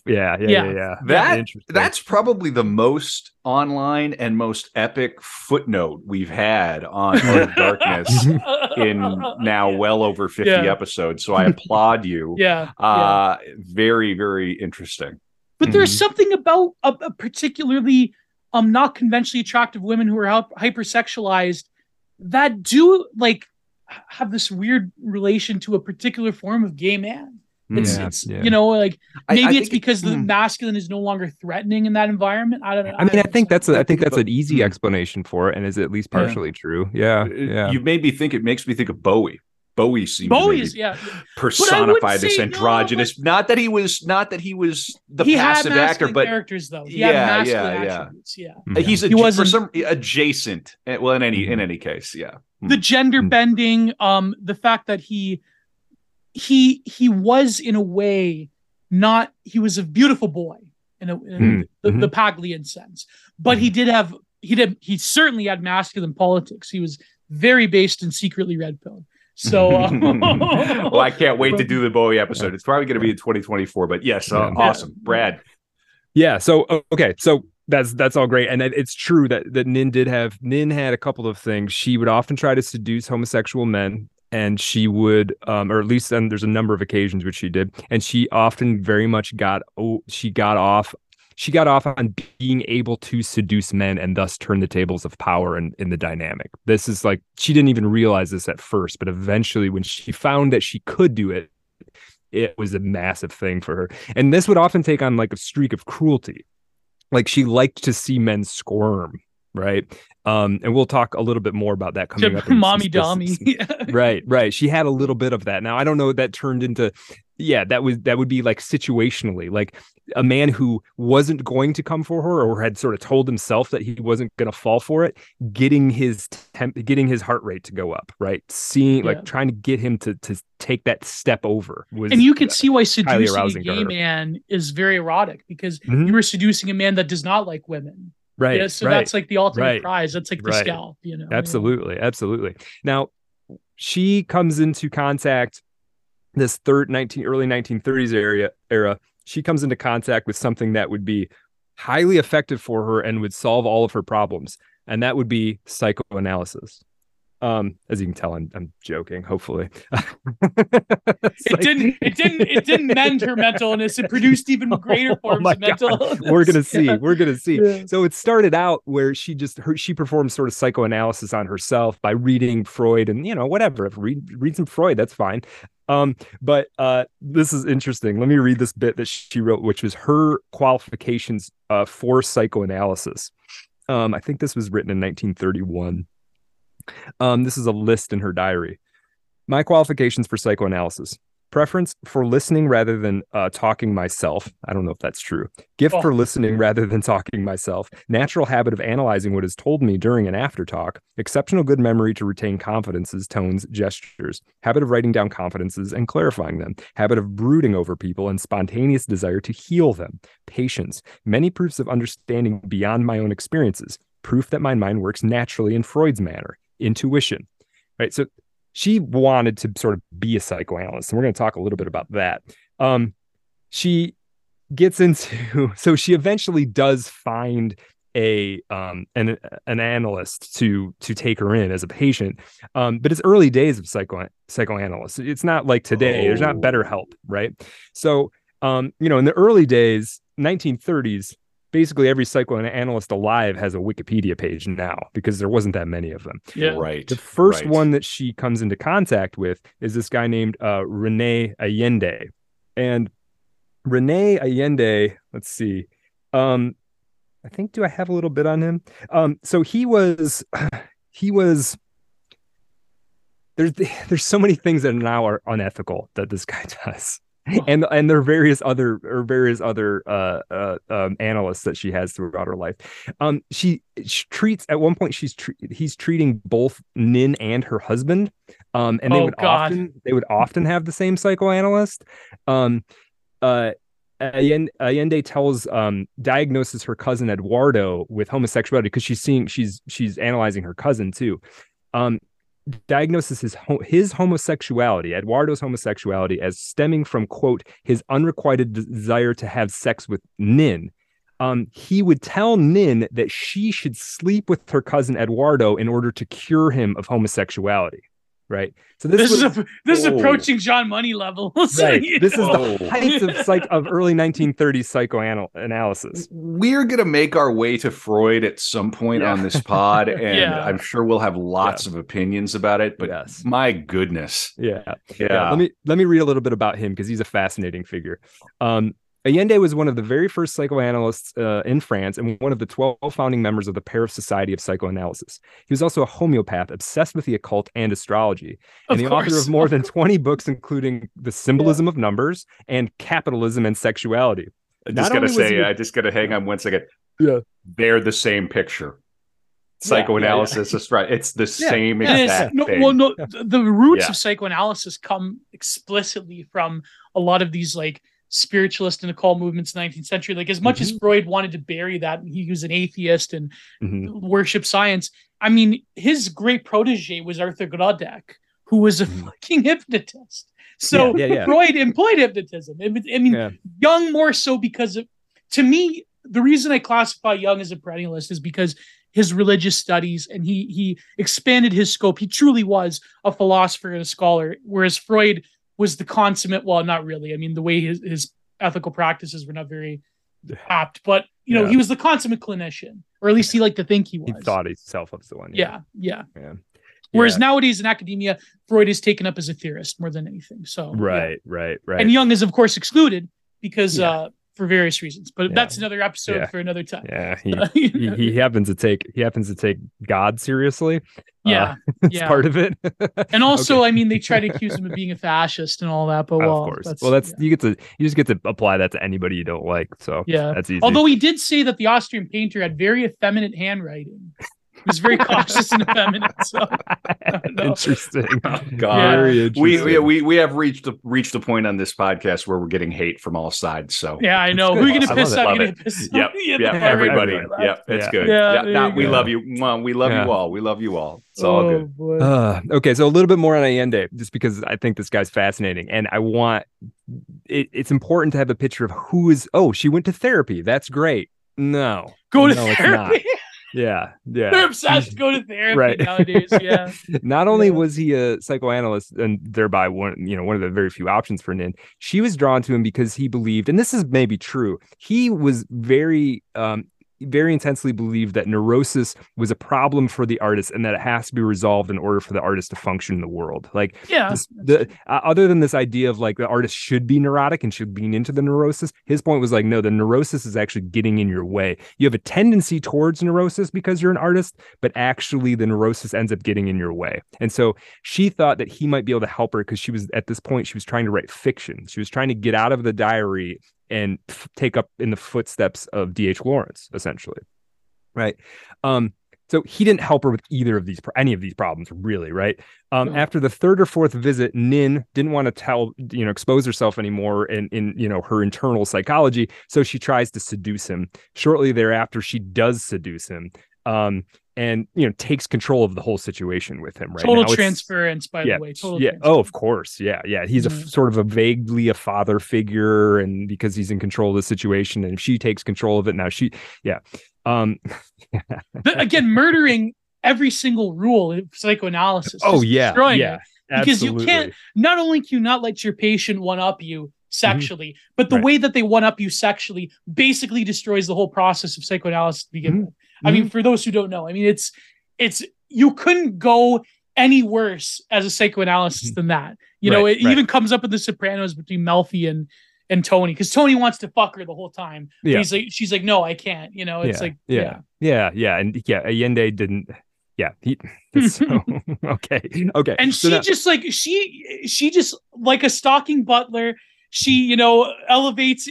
I'm quoting Tool, by the way. The whole "I will find a senator in you, I will chew it up and leave." There you go. Patron band of the show. That's 2 episodes in a row. Tool gets a shout out. That's right. Very good. Yeah. Now, 1931, December 5th, 1931, one of the. And there's many major events. This is a major event in her life. Robert Osborne, a lawyer friend of Hugo's who has literary ambitions, introduces Anais Nin to Henry Miller. Oh, here we go. On their first encounter, after the first encounter, Nin says, "He's a man who makes life drunk. He is like me." Hugo said to her, "You will fall in love with Henry's mind, and I am going to lose you to him." She said, no, you won't lose me. Turns out they were both right. So and we're going to talk more about this, right? We have to talk about the Henry Miller episode. I always had Henry Miller. I read some Henry Miller I've read a fair amount of him. I read Black Spring, Tropic of Cancer, Air Conditioned Nightmare, and he's a talented guy and deserves to some extent his reputation. He is also. I made a couple things happen to me doing this research. I realized what Nin was all about and sort of how, both felt bad for her and also kind of despised her. Got a very high respect for her writing when she's at the height of her powers, and also realized that I absolutely loathe Henry Miller as a human being. Yeah. Like, I would probably punch him in the face if he were like alive, middle-aged right now. He's despicable. All right. So we'll get into why. And it's not because he's like, it's not because he makes life drunk and he's a fun guy. It's not why. He's a terrible human person. Okay. Now, it's not long after they meet, Henry Miller and Nin, and Henry Miller is this poor writer. He hasn't had any success. He's not the Henry Miller that we know of now. Nobody knows who Henry Miller is. He's this American who's somehow in Paris for reasons that aren't even 100% clear. He doesn't have any money, has no source of income. He's married to a woman who's in the United States, but he's left a family before that to be with that woman, right? And now he's in France for some reason. He meets Nin, and shortly after their meeting, within a month or two, Nin is paying for Henry Miller to live out of the allowance she gets from Hugo. So now Hugo is paying for Nin, he's paying for Nin's mother and brothers, and he's paying, without knowing it, for Henry Miller's to live. Total findom. Yeah. Whoa. Wow. Yeah. Whoa. Yeah. And actually, and there's even a point where Nin goes back to Hugo and says, my allowance isn't really enough. And this is mostly because she's paying for Henry Miller to have a lifestyle. Now, early on, she says Henry Miller is the last person in the world that I would have sex with. Never going to do that. That's never going to happen. Of course, that's not true. That's one of those things that you sort of doom yourself to the opposite happening as soon as you say it. You know, it's like that'll never happen. That means you're basically planting it in the future, right? I want to talk a little bit about his marriage. So he's married to this woman, June Miller. She's a Hungarian American dancer. They referred to her as a taxi dancer, which isn't something that I'd ever heard of. Apparently, a taxi dancer is like a person you pay to give you a private dance. So probably this verges into stripping and vaguely maybe into a little bit of like that sex work. To it. Yeah. When they finally remake Taxi Driver, that'll be the sequel. That'll be the new taxi dancer. Yeah. Can you imagine if they ruined Taxi Driver? Like no. There are some films. Trans. Oh, geez. There are some films that like if they ever touch it, like I have said, I will go on record. If they ever remake Jaws, I will be throwing Molotov cocktails into theaters. AMC's will be. Yeah, it's over. That is my MK Ultra trigger. If my handler's listening, just do that, and I'll be your guy for the news cycle. Don't worry, I'll be the main character if they remake Apocalypse Now, it's all over. It'll be done. They'll remake Apocalypse Now, but it'll be like during Iraq, and it'll have some kind of like I don't know. Maybe it'll be in Ukraine. There we go. It'll be where Kurtz gets Kurtz becomes a Vatnik, and then he like fights against the Ukraine. I'm sorry. What are we talking about? Sorry. I have no idea. Right? Yeah. Instead of Kurtz, it'll be Strelkov would be like the one that has to. Never mind. Okay. No, sorry. We'll put some storyboards together after the episode. Yeah. Well, just somebody DM Amanda Milius and see if she'll be willing to read the screenplay. I'm sure. It's funny. You know what's funny, Kevin? You mentioned that because I think it was me and who was it? It was it may have been me and my friend Goran on War Report podcast where we talked about like Amanda Milius like producing a story about Gibby and Motorola, but it'd be like the most pro Russian film in existence. It'll be like the Ukrainians are all a bunch of like Banderai Nazis and like Gibby and Motorola like the heroes, right? And they get assassinated by the State Department. Oh man, yeah. It reminds me of Stone Toss burgers. Yeah. Right, Russians. Like what? Oh, this is so inside baseball. All right, this is good. But Brad, everything you said about Anais Nin being this nerve center at the heart of the 20th century is. Totally true. Yeah. And I think the timing of this is outstanding too, because she runs parallel to Crowley. She does. She has her own arch, wild, erotic sexuality, forbidden craziness. So I think these episodes are kind of they're sibling polycule. They're related. So I appreciate the timing is very good. But maybe Brad, if you could expand on the Henry Miller aspect of it. I mean, Henry Miller becomes a huge linchpin of your life, but why do you hate him so much? And is not Tropic of Cancer sort of like a semi-embellished autobiography of his own life? Like being poor, a poor, starving artist. Yeah, the reasons that I hate him there's a handful of them. One is he's a coward. He's just a total coward. And Nin even says this about him. Like, eventually when they do fall apart and their relationship kind of falls apart, her point is like, he is a small man. He never stands up for anything or for himself. He always just walks away from any kind of conflict or problem. He's terrified of everything. Like, he lives this like, drunken, I don't care about anything. But as soon as anything actually gets difficult, he's nowhere to be found. I hate people like that. I've known people like this. Yeah. He's taking this money from Nin. Okay, whatever. You got to get money, I guess. But like, he knows it's coming from this guy, Hugo, and he's stipping his wife. It's just, to me, like, how long can you do that for before you hate yourself? And he does it for years. Another thing is he's constantly taking writing directly from Nin, plagiarizing stuff that she wrote, putting it in his own work. Oh my God. And then negging her writing. Like parts of Tropic of Cancer, Nin wrote. Fundamentally. Oh, what? Yeah. Wow. Okay. after he read her work on Lawrence, he said, "Oh yeah, I'm going to write a book on D.H. Lawrence. Yeah, I'm going to. I'll write one, and it'll be a big deal because I'm Henry Miller." And then he stole other things from her too. And part of it, like, when June shows up, his wife shows up in Paris. Her and Nin have a very weird relationship. There's just sort of a rivalry where they're competing for Henry, and June doesn't know. Your wife for and your sure. side piece know each other. Yeah, they're friends. Yeah. They hang out, and June doesn't know if they're sleeping together, but she kind of suspects they are.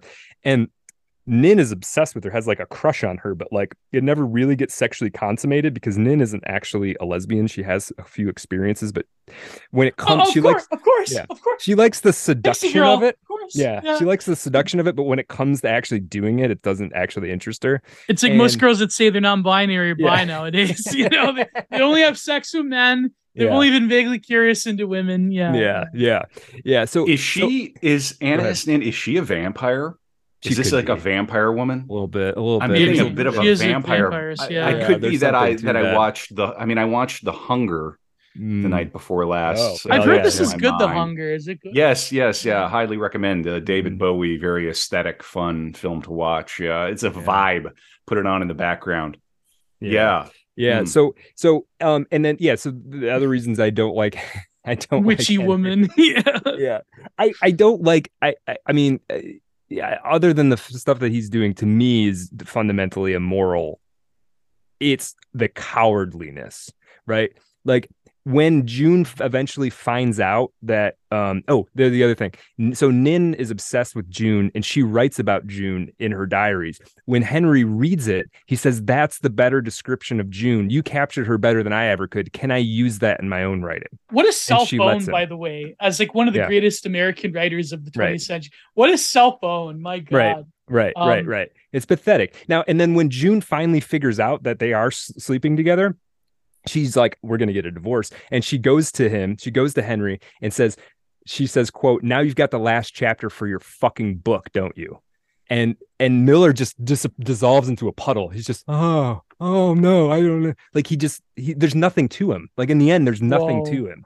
And that's the part I can't. Pulls a Sylvia Plath right there. Right. See, I have a letter to Henry. This was written. Yeah, go for it. In I want to say, yes, this is 1942. Okay, so they'd known each other for about 8 or 9 years at this point. Yeah. This is like where things get sour, if I recall. So we're still writing at cross purposes this morning. You say sadly that I do not believe in your capacity to take a job, blah, blah, blah. But here's the spicy part. And for what? For me, how can you expect me to turn around and ask you to do what you have spent 12 years proving to me you can't do? I get my integrity from doing repulsive things for a human resource for you. You can't do these things for another human being. Also, I haven't asked you to do anything for me, but for yourself.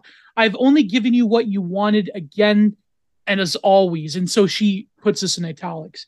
What you desperately tried to get from me. Again, I am letting you be yourself. Choose your life. You desperately tried to get from me. Again, I am letting you be yourself. Choose your life. You did everything to prove to me your deep resistance to life here. I can only envisage your return as tragic for me. I have to slowly make your conscience, thus rhythm between us, is broken because you asked too much. You set about to be true to yourself, to your wishes and dreams. And again, being true to your dreams is very important to her. This has been so superhuman a task, for I am now drained, weak, only ask for respite, peace. This is in italics. I feel broken. I cry in the streets and I can't climb stairs. I feel absolutely weak. Je ne peux plus. Today I said in the middle of the street in the passerby, no puedo más. I want to shout it to the Spanish. I don't know why. No puedo más. No puedo más. I can't do anymore. Then carrying on. You made no effort to make it better. I know at times when you were doing the meaning of it, each whim, each rebellion was significant for me as a source of pain, but I couldn't stop you. I know you don't understand what has happened to me. I am being destroyed, but I know all my letters mean nothing to you. We now speak a different language. By sheer suffering, I have become merely a human being. All I want is tenderness and humanity.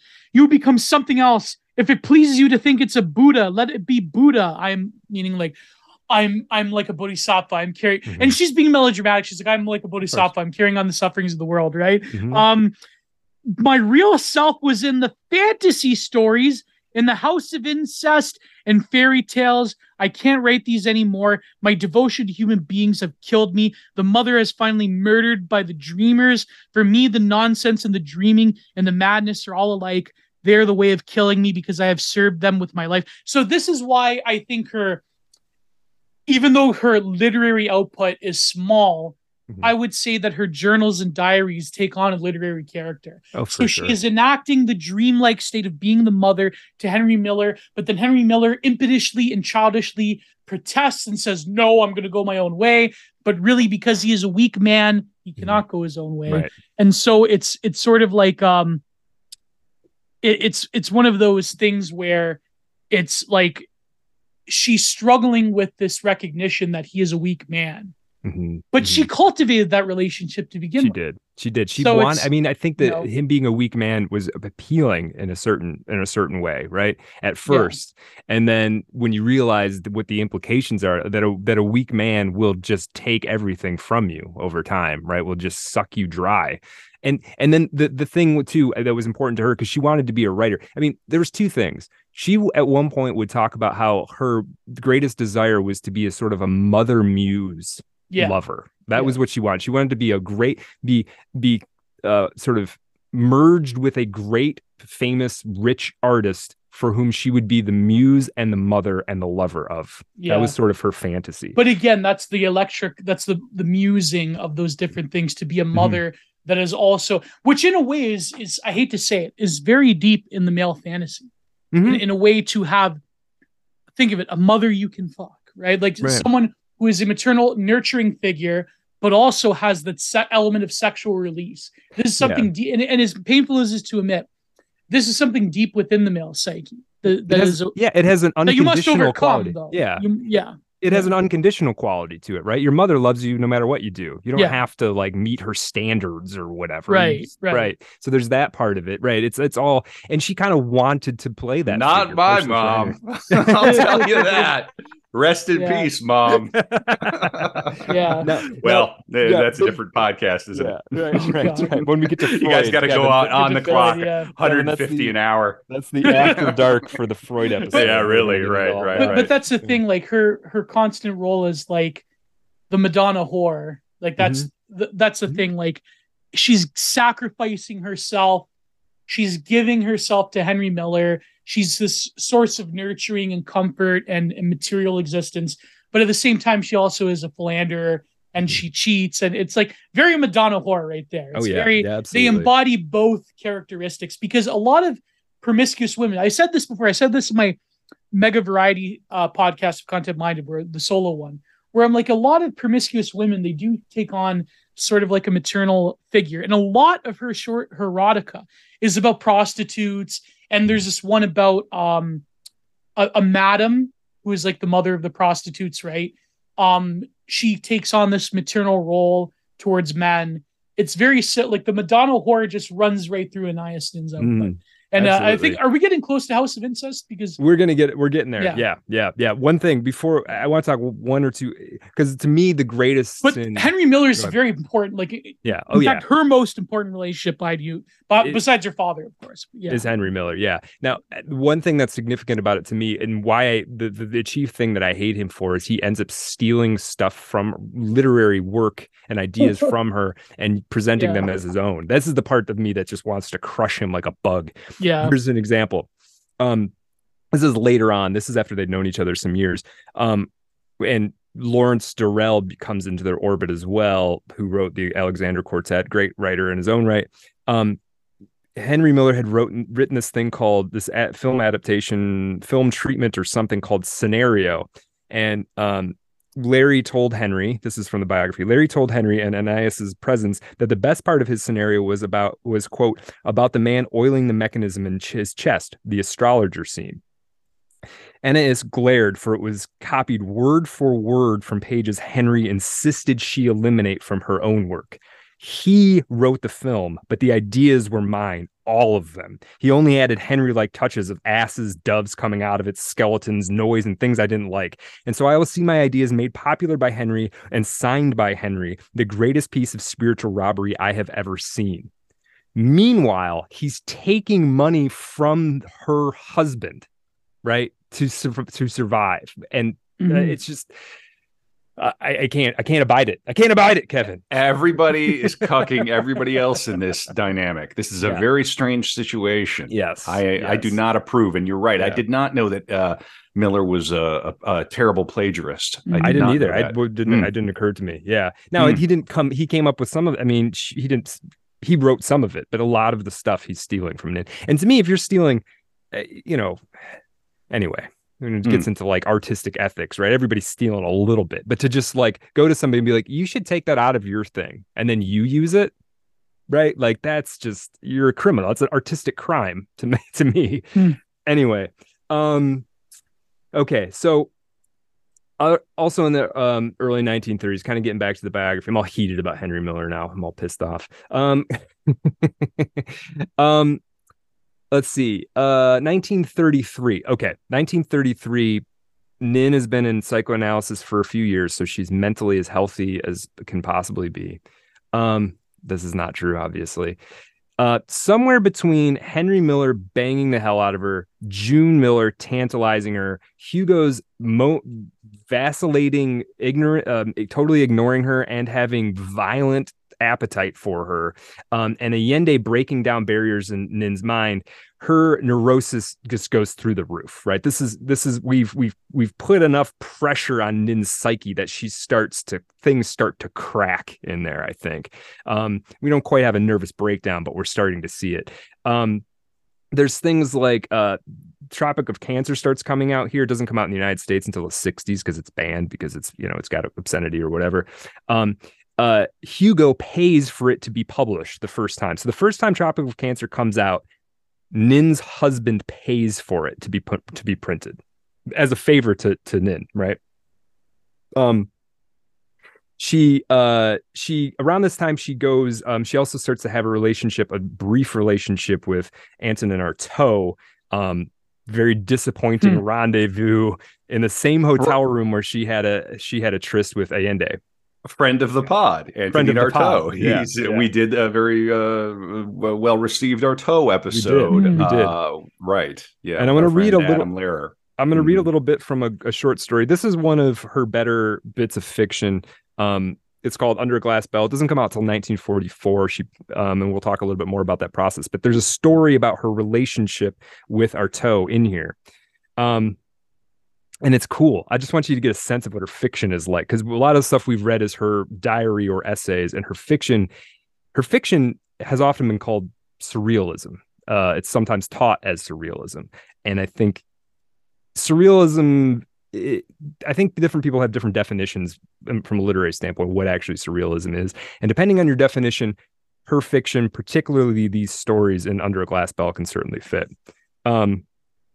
This is from a story called Je suis le plus malade des surrealistes, and it's about Artaud. He was sitting in a deep chair in the corner of the room, his angular body struggling against the softness of the chair, looking for stones to match the leanness and hardness of his bones, the petrified tautness of his nerves.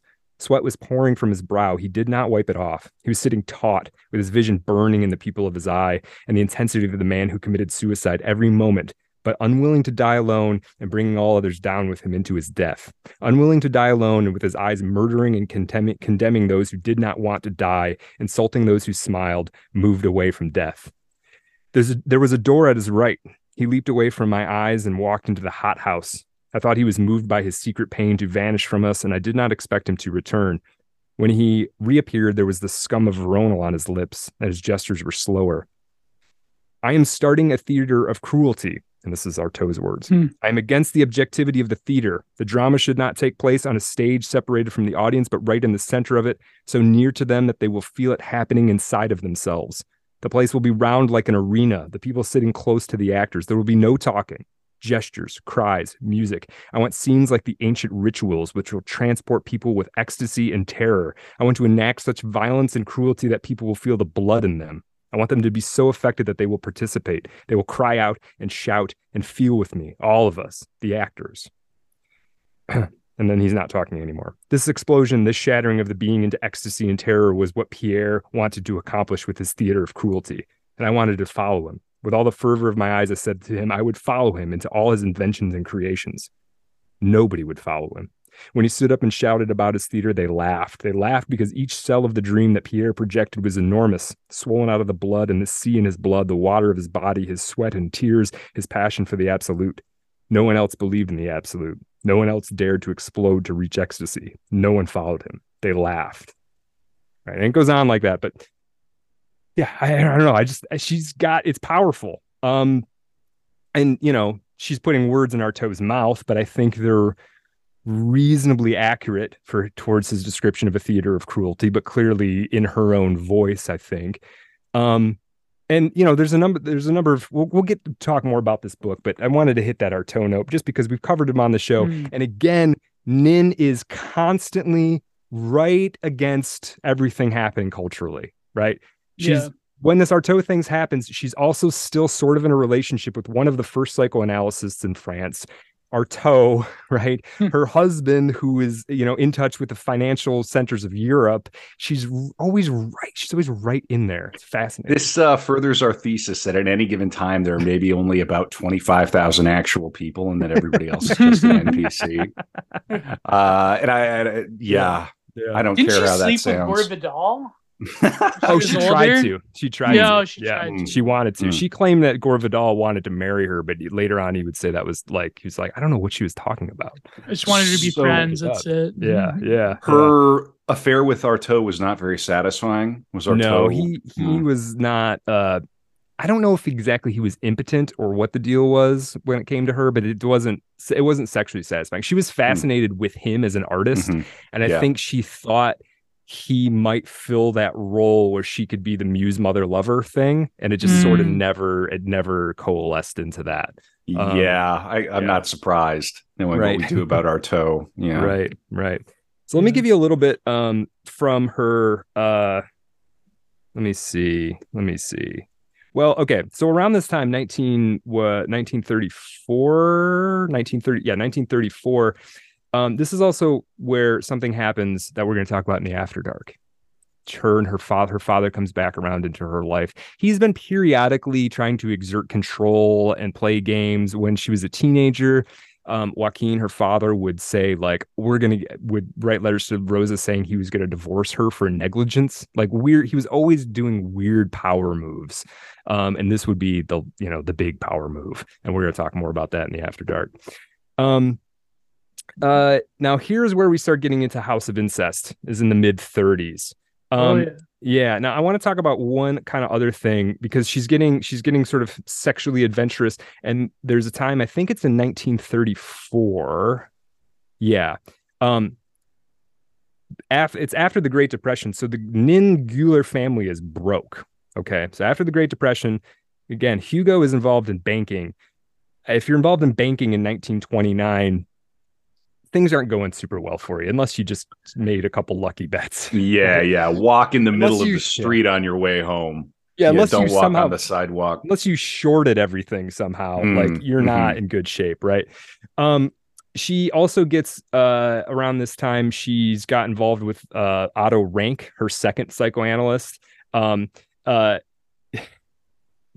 For a while, we'll get to it, Otto Rank tells Nin that she should be a psychoanalyst. And because there are no standards or practices, she would become, for a while, a psychoanalyst. But we're going to talk more about that. I think it's hilarious that you would go to her for some kind of treatment, right? Okay, here we're going to talk about House of Incest, but let me give this thing. She gets pregnant in 1934. She believes it's Henry Miller's child. She's pretty convinced. And the question is, okay, well, what does she do? She bring the child to term. Does she give birth and, risk that poor Hugo will know that it's Henry's child, right? Does she give up the child to, say, her mother to take care of or put it into an orphanage? Or you can guess what she does. Okay. You can. Yeah. So now here's the thing. Okay. So, here's the other question. Does she get an abortion like we would think about getting an abortion? Not really. She goes and she gets scared. And so she doesn't want to undergo the procedure. So the what she calls the sage femme, which is basically the abortionist, gives her what Nin calls potions. They're abortificants, right? Yeah. And she's taking these. And for some reason, the pregnancy kind of keeps happening. And they're a little perplexed as to why she's taking these things, but it doesn't immediately, it doesn't, it's supposed to, over some period of time, weeks or whatever, end the pregnancy. And it doesn't. So right after she goes, this is even hard to talk about. Yeah. Right after she starts taking the quote unquote potions, she goes and for the first time, she, in this weird thing she's doing in her head and living in the dream, she quote drinks Henry's sperm for the first time, which to her is a big significant moment. And then she goes to Otto Rank, her new psychoanalyst, and does the same with him, immediately, back to back, right? So something weird is going on. She literally just started taking potions to kill this child in her, and then she's going to conduct sex acts that she's never done before for the first time, and then, yeah. In the 6th month, a little bit later, they give her an injection to induce labor because they're pretty sure that she's now had this now stillborn child. She manages to cajole for all this happening. She's going to give birth to a stillborn baby. She manages to cajole all of the men in her life, Henry, her husband, Otto Rank, and her cousin Eduardo, to all be there as though she's giving birth to all of the child of all of them. Wow. Right? Wow. And she says she's sort of laying there as she's giving birth to a child she knows is not alive. She says, all of this love coming back, calling me back to life, right? If you had to pick a picture of what Jung calls the terrible consuming mother that destroys her, the Mammy Longhouse mother that destroys her own child, her own children, that's no greater right there. Yeah. And the fact that all the men in her life just consented to it, and it's the supreme act of love to destroy her offspring. It's satanic. What can I say? It's there you go. It's awful. Now, around the same time, she's writing what is actually, I think, her breakthrough non-diary work, which is House of Incest. I'm going to read the first little bit of it, and then we can talk more about as much as we want about the book, because I want to pair it with what just happened. This is the beginning of House of Incest, the book that will come out shortly after all this. It was like yawning. I loved the ease and the blindness and the suave voyages on the water, bearing one through obstacles. The water was there to bear one like a giant bosom. There was always the water to rest on. And the water transmitted the lives and the loves, the words and the thoughts. Far beneath the level of storms, I slept. I moved within color and music as inside a sea diamond. There was no currents of thoughts, only the caress of flow and desire mingling, touching, traveling, withdrawing, wandering, the endless bottoms of peace. I do not remember being cold there, nor warm, no pain of cold and heat, the temperature of sleep, feverless and chillless. I do not remember being hungry, food seep through invisible pores. I do not remember weeping. I felt only the caress of moving into the body of another, absorbed and lost within the flesh of another, lulled by the rhythm of water, the slow palpitation of the senses, the movement of silk. Loving without knowingness, moving without effort, and the soft current of water and desire, breathing in an ecstasy of dissolution. I awoke at dawn, thrown upon a rock, the skeleton of a ship choked in its own sails. This is referred to as the birth passage of House of Incest. Yeah. And the fact that she went through this whole thing with her weird pregnancy, childbirth thing, and then she's writing imagining herself being a fetus. Yeah, because House of Incest at its root is about it's about female sensuality in a way that is self-contained, in a way that is the giving of oneself over to oneself, but it's also about relations to others in a very deep way, to the where your own emotional state is reflected in the other and they are reflected in you, vice versa. And so there's always this sentiment that runs through. And of course, she's writing half of this on Hash, by the way. Oh, yes. Yep. So the colorful metaphors that you would find given to her by her psychoanalyst. Yeah, of course. So the metaphors you'd find in sort of naturalist poets like Pablo Neruda, for instance, Spanish naturalist, like it's very much to the seats, very much to the exposure of female eroticism and sentimentality in a way that is poetic, in a way, like, for example, one of my favorite passages was the Modern Christ one. But let me read you this because it has parallels, I think, with a certain passage in her erotic short story, Matilda. So here she says, he has collected a box of paint from me never painted with, 1,000 books with pages uncut, and they were covered with dust. His Spanish cape hung in shoulders of a mannequin. His guitar lay with strings snapped like long disordered hair. He sat before a notebook of blank pages. I chewed and chewed until it was deteriorating. Every thought or impulse I have is chewed into nothingness. I want to capture all my thoughts at once, but then run in all directions. If I could do this, I would be capturing the nimblest of minds like a shawl of Minions. I would reveal innocence and duplicity, generosity and calculation, fear and cowardice and courage. I want to tell the whole truth, but I cannot tell the whole truth. His skin was transparent like that of a newborn child. His eyes were green like Moses, like moss. He bowed to Sabina, to Janine, to me, to meet the modern Christ, who was crucified by his own nerves for all the neurotic sins. The modern Christ was whipping the perspiration which dripped over his face as if he were sitting there in the agony of a secret torture. Pain-carved features, eyes open as if dilated by the scenes of horror, heavy-lidded with world-heavy fatigue. In our writing, skipping further, in our writings we are brothers, I say. The speed of our vertigos is the same.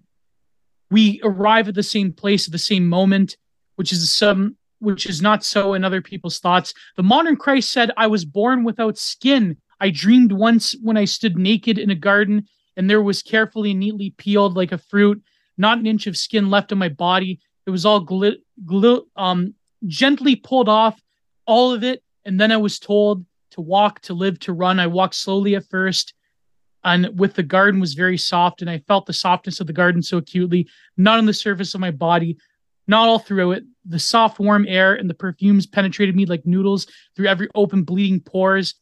All the pores open and breathing the softness, the warmth, the smells, the whole body invaded, penetrated, responding, every tiny cell and pore activated, and breathing, even trembling and enjoying it. I shrieked with pain. I ran as I ran in the wind lashing me.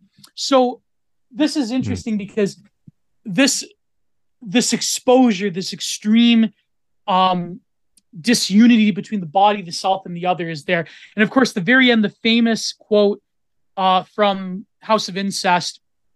Let me try to find it here. The one where it's about, like, I experienced myself through the other. Let me try to find it. Yeah, it's important to note too, the title House of Incest. It's not about incest. It's people thought it was about like her relationship with her father, like the sexual relationship. It's not really like it's far more surreal internal. It's like a metaphor. The thing I keep thinking about is how, today it sounds very aspirational because she can afford a house. Oh, that's true. That's true. It's a bit classist and snobby now. Yeah. So this is the quote. The trailer home of incest or something. No, but it's true. It gets a little bit there. So she says, if only we could all escape from this house of incest where we only love ourselves in the other. If only I could save you from yourselves, said the modern Christ. But none of us could bear to pass through the tunnel which led from house into world and to other sides of the walls, where there was leaves on the trees, where water ran besides pathways, where there was daylight and joy. We could not believe that the tunnel would open us to daylight. We feared to be trapped into darkness again. We feared to return once we came from darkness and night. The tunnel would narrow and taper. Down as we walked, it would close around us and close tighter and tighter around us and stifle us. It would grow heavy and narrow and suffocate us as we walked. So to me, it's very powerful how, say you have a group of people, imagine some kind of like indie film, for instance, if you had this, where a group of people are so intensely close together that they experience each other's emotions through one another. And the fear of going to the outside is so overpowering that this group of people does not cross over into an existence without one another. I think it's a very powerful metaphor. The incest is very much a sort of, I remember one literary critic described it as, it's like the self is doubled and you are in love. You're so intensely in love with this picture of the other self, which is you, that it's almost like an incestuous relationship towards yourself.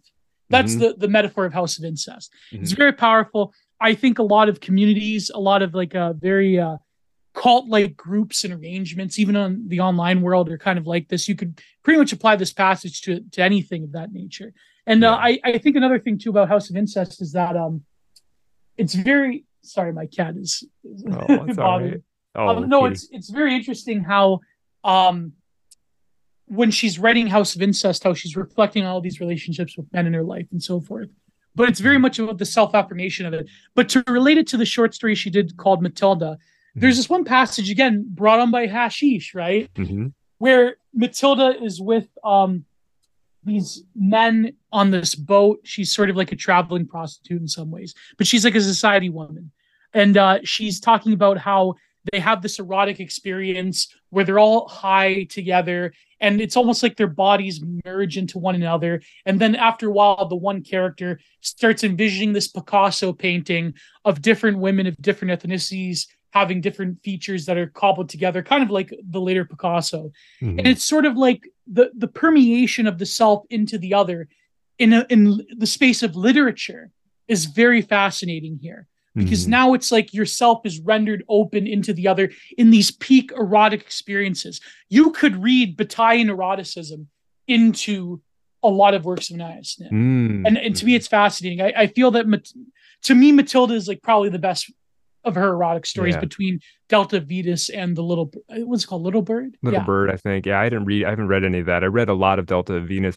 And I'm glad we're reading these passages because we are kind of painting her pathologies, but like it does, and her weird self-indulgences, it does turn into powerful writing, right? It does. She does transmute this into very, I was going to say that was a hell of a piece of writing. It is. It really is. Yeah, and it's hard to deny. Like you can come into. That's like, what's so frustrating. She's evil, but it's like she's a good writer. Right.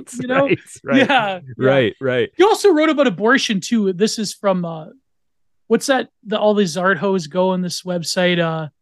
What's it called? I don't know. What's it called? Thought Catalog or whatever. Margins. Okay. Yeah, that's like one of these sites. Like a thought burst or something. So this is what she wrote in her journal about abortion. The only wonderful moment, and of course they're framing this is powerful, this is self-affirming, this is women's rights, this is feminism, right? So the only wonderful moment in all of this was when I was lying on a little cot in the doctor's office. Another woman came in. The nurse pulled the curtain so I could not see her. She was made to undress and lie down to relax. Soon I heard a whisper, "How was it?" I reassured her, told her how I had not been able to bear it without ether, so it would be nothing with ether. She said, "How long were you pregnant?" 3 months. I was only 2 months. My husband is aware. He doesn't know. He must never know. Then she says, I couldn't explain to her that my husband knew, that my lover had to be deceived and made to believe I had no relations with you. Lying there whispering around about the pain, I had never felt such a strong kinship with women. Remember, you have to realize why it's kind of like a sacrament to the Democrat Party, right? Because it brings women together, right? So this is notorious Ruth Bader Ginsburg. The one I could not see or identify, the one that was also lying on a cot, filled with primitive fear and obscure sense of murder or guilt, of all the unfair struggle against nature, unequal struggle with all the man-made laws against us, endangering our lives, exposing us to inexperienced maneuvers, to being economically cheated and morally condemned. Women is truly the victim now between, oh God, but beyond the help of her courage and aliveness, how much there's to be said against the ban on abortion. What a tragedy this incident becomes for women. Although when she is hunted down, really, the doctor is ashamed deep down, but falsely so. Yeah, I'm sure the doctor that's making exorbitant profits when abortion was illegal, I'm sure they're heroes, right? They're heroes. Right. The doctor. Yeah, I'm so grateful to you. So grateful that women moved in me so much. I wanted to know her. I wanted to pull the curtain and see her, but I realized she was all women. So this woman that she can't see, who is also having an abortion, becomes a metaphor for all women, literally. The humility, the thoughtfulness, the fear, the childlike moment of utter defenselessness. A pregnant woman is already being in anguish. Each pregnancy is obscure conflict. The break is not simple.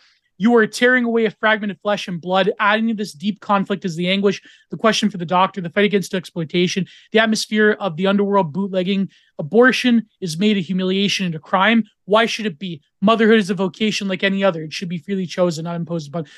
Not imposed upon women. So in the one sense, she's saying it's this resoundingly emotional act of tearing away one's flesh and blood, one's being. But at the same time, she just reverts to typical, basic feminism of it's to choose. Yeah, so right. She has to put this purple prose into the heroic nature of a woman having an abortion. So. Yeah. And this is, and that you're talking about, that was her second abortion. And that was her second one. Yeah, no, and that's fine. I just clarify biographically. That was a child that she believed to be Hugo's, not Henry's. Yeah. And part of the reason she was having an abortion then was because she didn't want Henry to find out that she was sleeping with her husband. Yeah. Right. And my God. Right. Who was Graveyard. Oh man. It's just so heavy and dark and difficult. And I don't know how I feel. I don't know that that's my job. I'm going to keep listening, Brad. Yeah. So listen and believe. Listen in. Lean in. So let me get back on the biographical. So after the first sort of birth scene, right, and this next one you're talking about, there's this period in 1934. Where Hugo sends Nin off to New York, or agrees to, mostly because he wants to get her away from Henry. This is the thing. Hugo knows, but never states outright that Nin and Henry are sleeping together. They even for a while have an arrangement when Hugo's off on business, because he travels for business a lot. He's like an international banker. He's figuring out how to invest people's money and whatnot. There is a time where he will very explicitly tell Nin exactly when he's coming home, so that if she's in a situation with Henry, she can plan around it, right? And then when he comes home, he makes a lot of noise. It's one of these things where he's like, "Oh, well, I'm here at the front door," and then noisily unlocking the door, and then coming in and slowly going up the steps. So she has a chance for him to not find out that she's having the affair that he knows she's having, right? And this goes on for years. He just just doesn't want to see it. He does this thing that I think is, honey, I'm home to enable our codependency. Yes. Yeah. Now he does the thing where he is so in love with her that he's blinded by it to the point where he's so in love with her that she must be pure. And so she would never do anything to hurt him. So he never allows it to enter his prefrontal cortex that she's doing this, right? Because that would destroy so much of his image of her that he literally can't cope with it. So he just constantly keeps it subconscious, but really knows that it's going on some level. Now, 1934, she goes to New York. She ends up being over there with Otto Rank, who's her second psychoanalyst, she's also sleeping with, right? Yeah. And this guy's a big deal too. He wrote apparently the 2 chapters in Freud's interpretation of dreams. He's a heavy hitter for sure. He wrote Art and the Artist, and he wrote he wrote his other work about beyond psychology, which became very he's people call him Freud's hire, basically. Yeah. Because Young, what happened with Freud and Young. Right. Yeah. So how dare you? You betrayed me. Yeah. You were the chosen one. You had ideas of your own. Yeah. Yeah. How dare you? Yeah. So she gets to New York. She basically sort of stays with Rank, but she also goes on this whole like sexual escapade adventure of her own. She starts up her own she starts taking patients as a psychoanalyst and is actually quite popular. It's mostly upper middle class New York women that she's treating.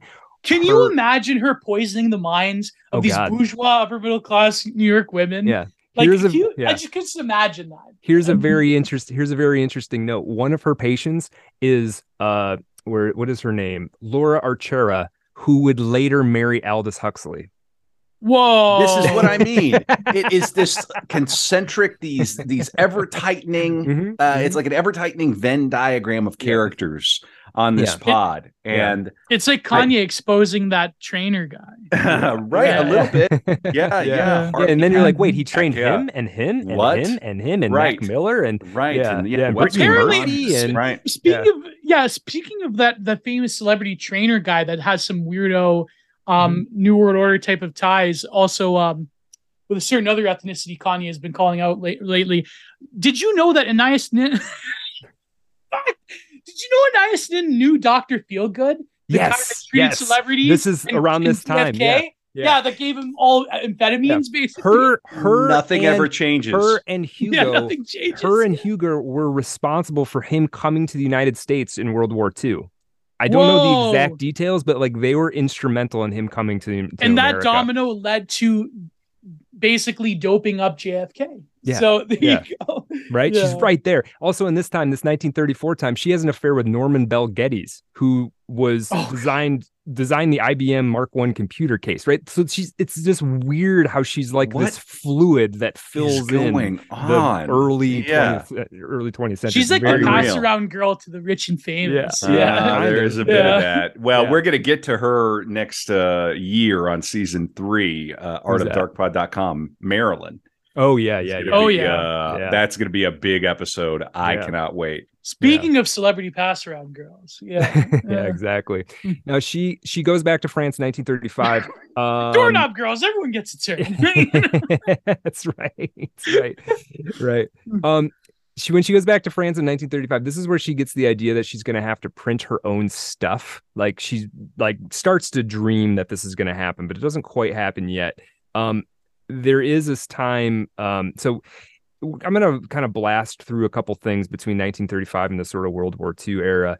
Late 1937, she does eventually buy a printing press, and she will eventually start pressing. She also picks up this guy who becomes one of her, what she calls children. Henry Miller is another one of her, quote, children. These men that she basically takes care of both sexually and financially. Oh my God. With Hugo's money. And it's this guy named Gonzalo More, who's a half Scottish, half Peruvian Indian, a lazy communist, and a self-described printer who is married to a woman named Helba, who used to be a dancer but is now too ill to actually dance. So this becomes another one of her lovers for several years. And this is in the 1935, 1936 era. Now, World War II happens. Oh, okay. So partly what happens too in some of these travels, she pays Henry Miller to come along, but like on a separate boat so that nobody knows that they're going together, which is just weird. Man. And she will often, like, I think for a while she had Otto Rank and Henry Miller were both in New York at the same time, but Hugo had sent her to New York to get away from Henry Miller, to get her away from Henry Miller, right? So she just takes Henry's money and gives it to Henry, or takes Hugo's money, gives it to Henry, and he comes along anyway, right? Anyway, I want to read before we get into the World War II era, because this is where things really change creatively and in her career. I want to read the last letter from Henry to Nin. We read that great letter from Nin to him. Let's look at 273. This is, again, I'm pulling this from the Bear biography, but this is a letter from Henry Miller. January 15th, 1943. And this is one of the last times they talk for a while. He kind of comes back into her life, but later on. But he says to her, "The one obvious thing which you refuse to admit to yourself is, first, your lack of faith in yourself. Second, your lack of faith in others. Finally, I come out here to stand on my own legs. And though I drew on you less, it is at this point you crack up. At this point you cry out, too much, too much. I've given up everything." Right. So He's been sucking her dry for more than a decade at this point, and she starts to push back. What a prolific himbo behavior right there. Like, my God. Right. Have some dignity. Like, exactly. Your dom no, sugar man. mommy. No, he could have man. just You been just like, sleep on the couch, whatever it takes. No, and this is the thing. In 1943, he was making enough money to support himself by writing at this point. Because he wrote Tropic of Cancer around this time, didn't he? Right. And it was selling well in Europe, and he's gaining a reputation. And so he could support himself, but he kept taking the allowance anyway. There was a while when he was becoming a literary name that he asked her for more money. He said, now that I have a literary reputation, I have to go to these parties and things, and I need more money. And it's like, are you kidding? More money to support the literary superstardom that you got from stealing my work, and now you want money from me too? You know what I mean? Just like, God, this is why I hate him. This is why I want to punch kiss. This is why I want to crush him like a shameless, beautiful. Yeah, but they deserve each other in a way. When you really think about it, like, it's true. It's true. Okay, now 1940, that abortion happens that you talked about, and around the same time is when Nin and Henry get hooked up with this collector named Barnett Reuter, a New York rare book dealer. They'd moved to New York basically because World War II is kicking off, right? So they've gotten out of Europe and ended up in New York. They get hooked up with this rare book dealer who supposedly, in the name of a certain collector who wanted to remain anonymous, they start paying Nin and Henry Miller to write erotica, like by the page erotica for a personal private collection. It was probably actually Reuter. It was probably actually going for Reuter was probably keeping it. But he would so the erotica that got published later under Nin's name was mostly stuff that she had originally written for this under this commission, apparently. And it was interesting because every time at least at first, when she would send a story, the feedback would come back like less poetry, more sex. Like the collector just wanted like mechanical descriptions of people having sex, and she would have these like elaborate, like surrealistic, like adventure, like what you were talking about with the Hungarian adventure. And like this collector's like, I just want to read about people fucking and sucking. Like, what is going on? There's nothing there. Like, it's. Let me actually try to find the passage. Here we go. Martinez, a proven aristocrat, initiated her to opium. He bought his friends there to smoke. At times, they spent 2 or 3 days there to their family, away from the world, away from their families. The curtains would keep closed. The atmosphere was dark, slumberous. They shared Matilda among them. Wow, shocker. Right. But it does describe, I think, a beautiful description of the sort of limited experience of eroticism. So I can't bash it too hard, even though it's not Scrimblow. It's not my cup of tea. The opium made that. Well, although if I had never mind. But multiple guys, like, come on. Anyways, the opium made them more voluptuous than sensual. They could spend hours caressing her legs. One of them would take one of her breasts. Another would sink his kisses into the soft flesh of her neck, pressing her with the lips only, because the opium heightened every sensation. A kiss could throw shivers throughout her body.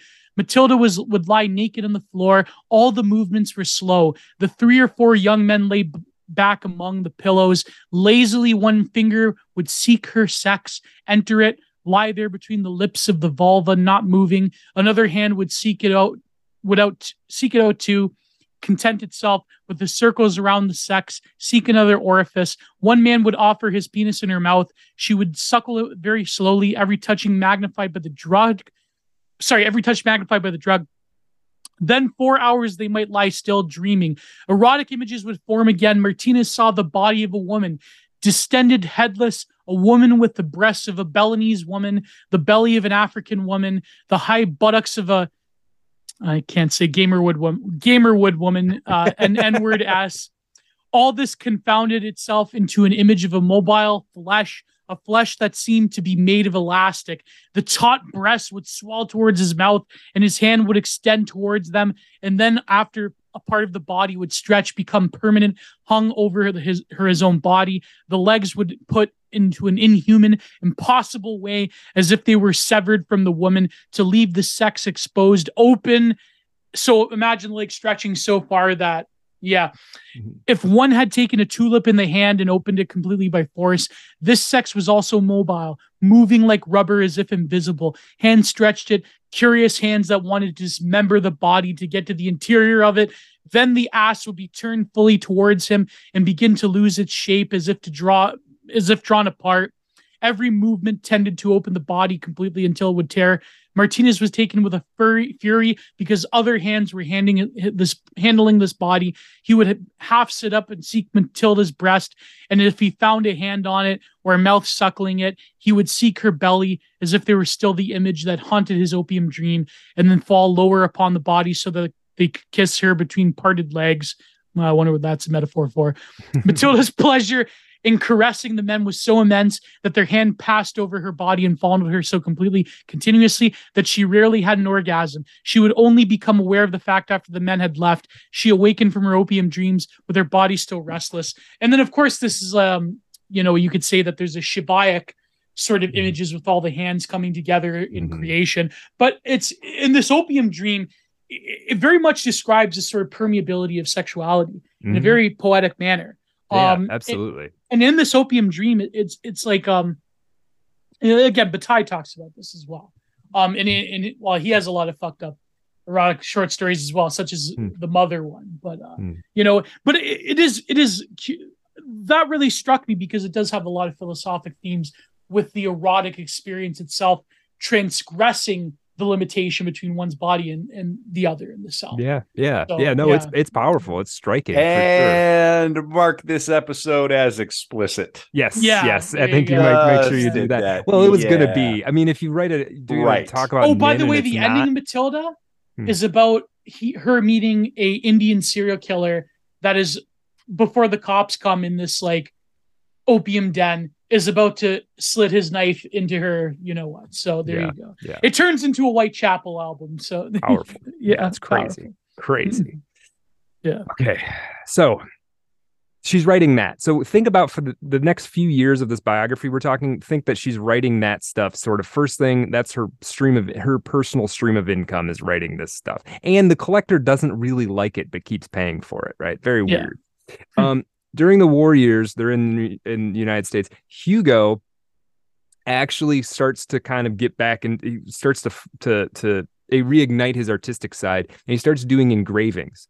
Some of these engravings show up in Nin's books, Cities of the Interior books, and he would have his own shows. Like he actually did pretty well. He was covered by Vanity Fair at some point in the 1940s. And it's interesting because Nin had always, like, when he like sort of lost his creative side or didn't spend any time on it, when he was, really, really working to be a banker, the best banker he could be, and make a lot of money, she despised that he was no longer a poet. And then when he takes up this engraving and starts to become moderately successful, or at least the beginnings of being successful, she also despises that, because she's had no real success yet, right? So she always does this. She wants things both ways. She wants him to be this rich, successful artist, but not if he's going to be more rich and successful than her, right? And he is a very talented surrealist engraver as well. He is. Like, the engravings are great. A lot of them are great. Yeah. Like especially like the ones that I found in the book, there was the dark print ones, which I believe they may have been mezzotint, if I recall. But But the engravings, the actual engravings are done very well. Very expressive as well. Very common to like the sort of engravings of a Picasso, like modernist engravings. So right. So now 1942. Now one thing that comes out of these engravings, he makes his first gallery show. He makes like $200, which that's in the 1942. I don't know, modern dollars. That's like, it's at least $2,000. It might be more like $4,000. And he gives this money to Nin to buy a printing press, right? She buys a printing press. She buys every tray of Bernard Gothic light type she can find. And she's set out with Gonzalo, her lover, who was a lazy printer in his own right, and her cousin, her gay cousin, that she has a flirtatious relationship with. They're going to print copies of The Winter of Artifice, Winter of Artifice was a book that she'd had published in small run in France, but with the war going on, it's sort of lost. That printing sort of lost to history. And now, while that's happening, so she's working on printing Winter of Artifice. I want to make another note about somebody else she knew. She got help from someone to start typing her diaries. Somebody typed up 60 volumes of them, and that somebody was Virginia Admiral. Does anybody know who Virginia Admiral is? Robert De Niro's mother. Whoa! Whoa! Taxi Dancer. Yeah. Now here's another connection that's great. Robert De Niro, his father was Robert De Niro Sr., who is a painter of some renown in his own time, right? Yeah. Now, Robert De Niro, there's a poet named Robert Duncan, who is a friend of Nin's. And I think Nin might have introduced him to Robert De Niro. Robert Duncan showed up in a previous episode we did on PKD, because later on, Philip K. Dick and Robert Duncan would be roommates, right? Whoa. Nin, I'm pretty sure this part is true. Nin introduced Robert Duncan to Robert De Niro Sr. That the introducing might not be right, but everything else is right. Robert Duncan seduces Robert De Niro Sr. and breaks up their marriage shortly after the birth of Robert De Niro Jr., the actor. Right. Whoa. So you've got this Nin is the psychoanalyst of Aldous Huxley's wife. She's she's instrumental in breaking up the marriage of Robert De Niro's parents. She's best buddies with a man who would later be the roommate of Philip K. Dick. Like it almost doesn't even make sense. Yeah. How many connections there are, right? Yeah. And she's at this point, she's not a very well-known writer. She's had a little bit of attention, but she's not the Anais Nin that we know, right? She's in the scene, getting away with it. Right. She's in the scene. She's not like known by the public. Right. Now, let's see. First, I got so excited about that I lost my place. Oh, she she gets this insult. One of her lovers insults her, and I want to read it because I think it's kind of great. In the meantime, she yielded a moment of desire. She, quote, yielded to a moment of desire for this guy, George Barker, whom she compared to the hapless Waldo Frank, her least satisfying lover to date. Barker, quote, made love like a cataleptic, propelled by acrobatic excesses, jerks, and spasms without orgasm. Worst, he talked throughout, and what he said stunned her. You, Anais, will always be erotica. No matter how you present yourself as printer, writer, analyst, it's useless. You are an erotic symbol, and people will always treat you as such. They will always seek to enjoy you, never to help you. You, a psychoanalyst, I don't believe you know a word about it. You're going to practice witchcraft. Whoa! Totally 100% right. Bass. Right. Metal. That's so metal. Power chords up and down. It's so heavy. Yeah. Right. Yeah. Intense. Now, 1944, Winter of Artifice, she prints. It does okay. 1944, she prints her own short stories, Under a Glass Bell. This book that I referred to, I read the Artaud bit about Artaud and comes out. And she sort of brings it to one of Hugo's gallery showings, and it surprisingly is kind of a hit. She did, I think, a print run of like 300, and people really like it. And in fact, it finds its way into the hands of Edmund Wilson of the New Yorker, who at that time is like the #1 literary critic in the United States. He's like the most referenced literary critic of that time, and he likes it. So now her career has like, in a cool way, like she printed the book herself, like physically printed the book herself on a printing press, set the type and like put all the, stitched it all together. She did it all herself. It's super DIY because she's being rejected left and right by everybody, always up till now, pretty much, 9 times out of 10, she tries to get something published. It's rejected, and she does her own thing, and it ends up in the hands of Edmund Wilson, which, as a self-published writer myself, I'm like, that's a little bit aspirational to me. Like, I think that's awesome. And Under a Glass Bell is good. Like, it's legitimately good. I had not read it before. I enjoyed reading it. It's not all hits, but like a lot of it is hits. It's more hits than misses by far. And it's very strange. It's very evocative. There's great imagery in it, which is it's strange. I read Ladders to Fire first, which is the first novel in the tetralogy that comes out later. And Ladders to Fire is interesting because it's almost disembodied. It's almost all conversation and interiors. Like you don't get images of where you are in space or descriptions of objects or anything. It's all internal and in dialogue. And then this book has these like lush descriptions of houseboats and street scenes, and this story called Ragtime, which is like 3 or 4 pages about that, like anthropomorphizes the city and the rag picker going through the city and picking through the junk of the city and rejecting anything that's whole and only taking that which is broken and can be reconstituted. Like, it's really good. I was super impressed by it. Like, if people haven't read Nin, it's a short, it's kind of a good place to start. You don't have to, it's not particularly erotic in any way. Like, if that's not your thing, if that's not what you're looking for, this would be, I think, a good place, a good bit to read. So now 1944, this book coming out, Edmund Wilson liking it, who she later tries to sleep with, but doesn't work out. She tries to sleep with everybody, basically. Whoa. Yeah. Whoa. Surprise. Shocker. There's this whole period too that we could have talked about. We're not going to. 1944. She has this whole period where she's picking up these Haitian men on a diplomatic mission, and sort of just like there's a whole bunch of relationships we're skipping over, let's say. Now, something does happen after this Under a Glass Bell thing, because despite the fact that there's not money coming in for her writing, she is now, I mean, it's a big deal for a New Yorker critic to hail you, right? At that time, for a New Yorker critic to write an article that says you're legit. And this is the other thing.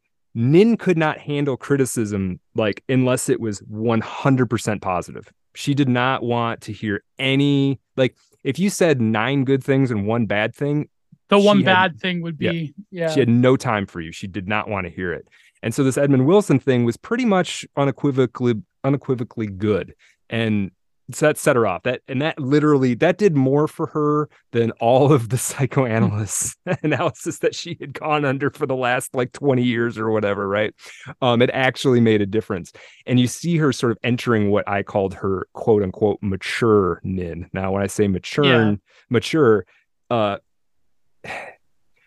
one way that I think we know she was mature now is this is around the time where she basically told Henry Miller to go pound sand. Like, it's over. I'm not supporting you anymore. We're done. I don't need any men like you in my life. And Henry Miller's posting the soy jack. It's over. Right. It's over. Yeah, right. The Chud Jack. Yeah. Now, how else we know is around this time she starts to prey on young men. It's 1944. She's like 40 years old, or 1945. This really kicks off. Did you just say she starts to prey on young men? Yeah. Okay. I've known promiscuous older childless women like this. It's a very common. Yeah. There's, like I said in my podcast one time, like, there's almost a sadness there in a way. Like, there's a sadness. There's sort of an attempt to reconcile what they've lost.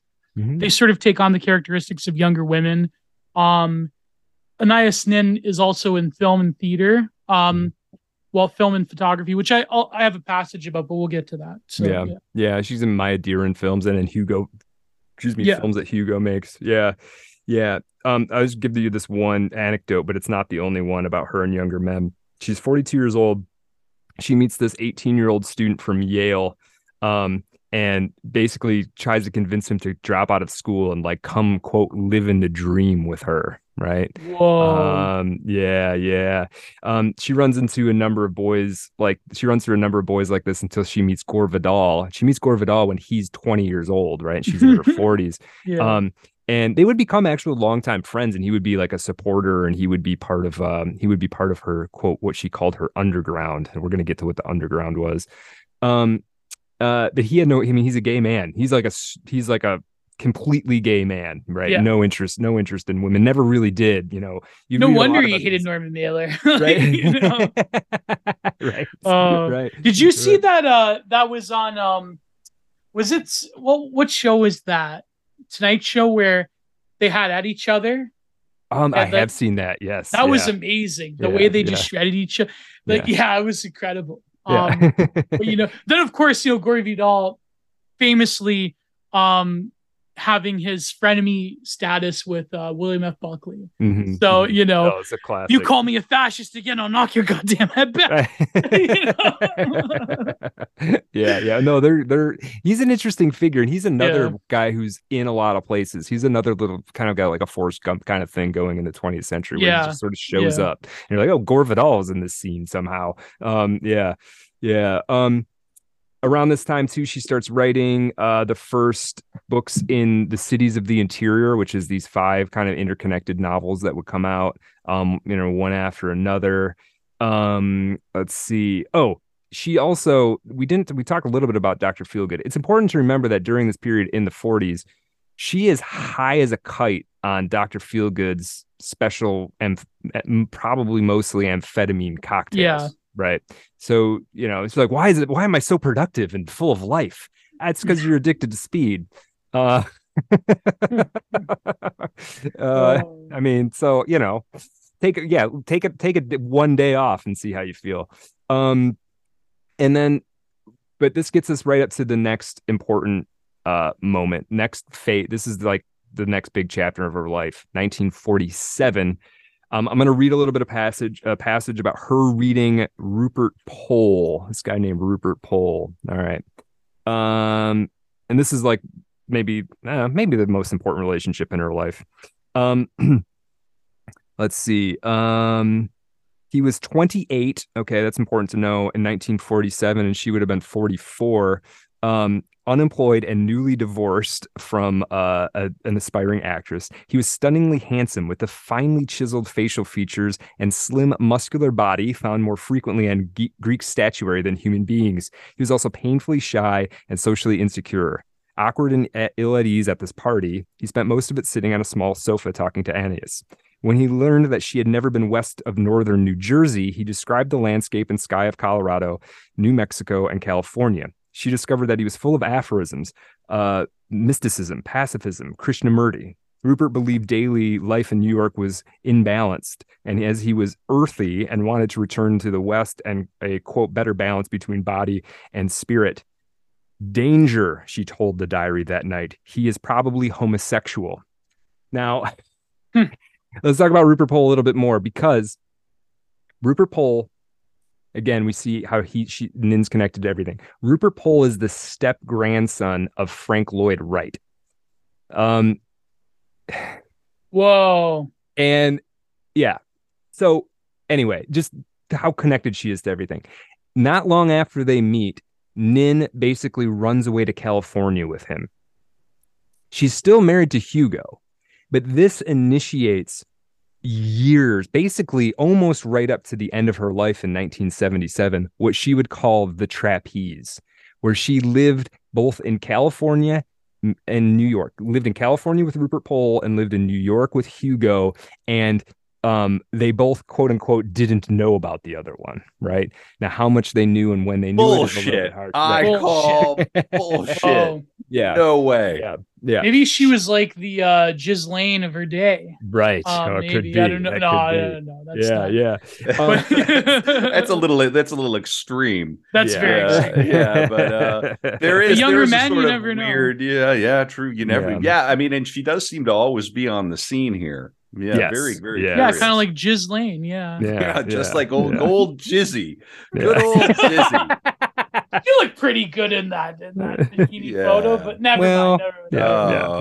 Well, she is my most problematic wood. Yeah, probably. Yeah. Now here's I'm gonna give you a little bit about she's Nin is a different psychoanalyst at this point. Somebody named Dr. Staff. Anyway, there'll be one more. Staff asked if Rupert was a good lover. This is what frightened Nin the most, she admitted, for she thought of him the most potent lover she had ever had. It was a very quality in man that she had learned to fear and mistrust because of her father and Henry, both of whom evinced faithlessness she felt was due to extremes of potency, right? They're so potent that of course they're going to cheat. It was what had caused her over the years to turn to less and less potent men and finally to homosexuals. Dr. Staff asked if perhaps Rupert's healthy sexuality represented a return to a kind of a normality she had always lacked. In essence, a return to life. Yes, she agreed. Life again. Life. Right. So she is, despite her like still doing insane things, she does seem like she's got a little bit, she's in her mid 40s. She kind of sort of understands her motivations now to some degree, I think. And yet she's referred to as in her Wikipedia page as a bigamist. And she does get pregnant with Rupert's child. All right.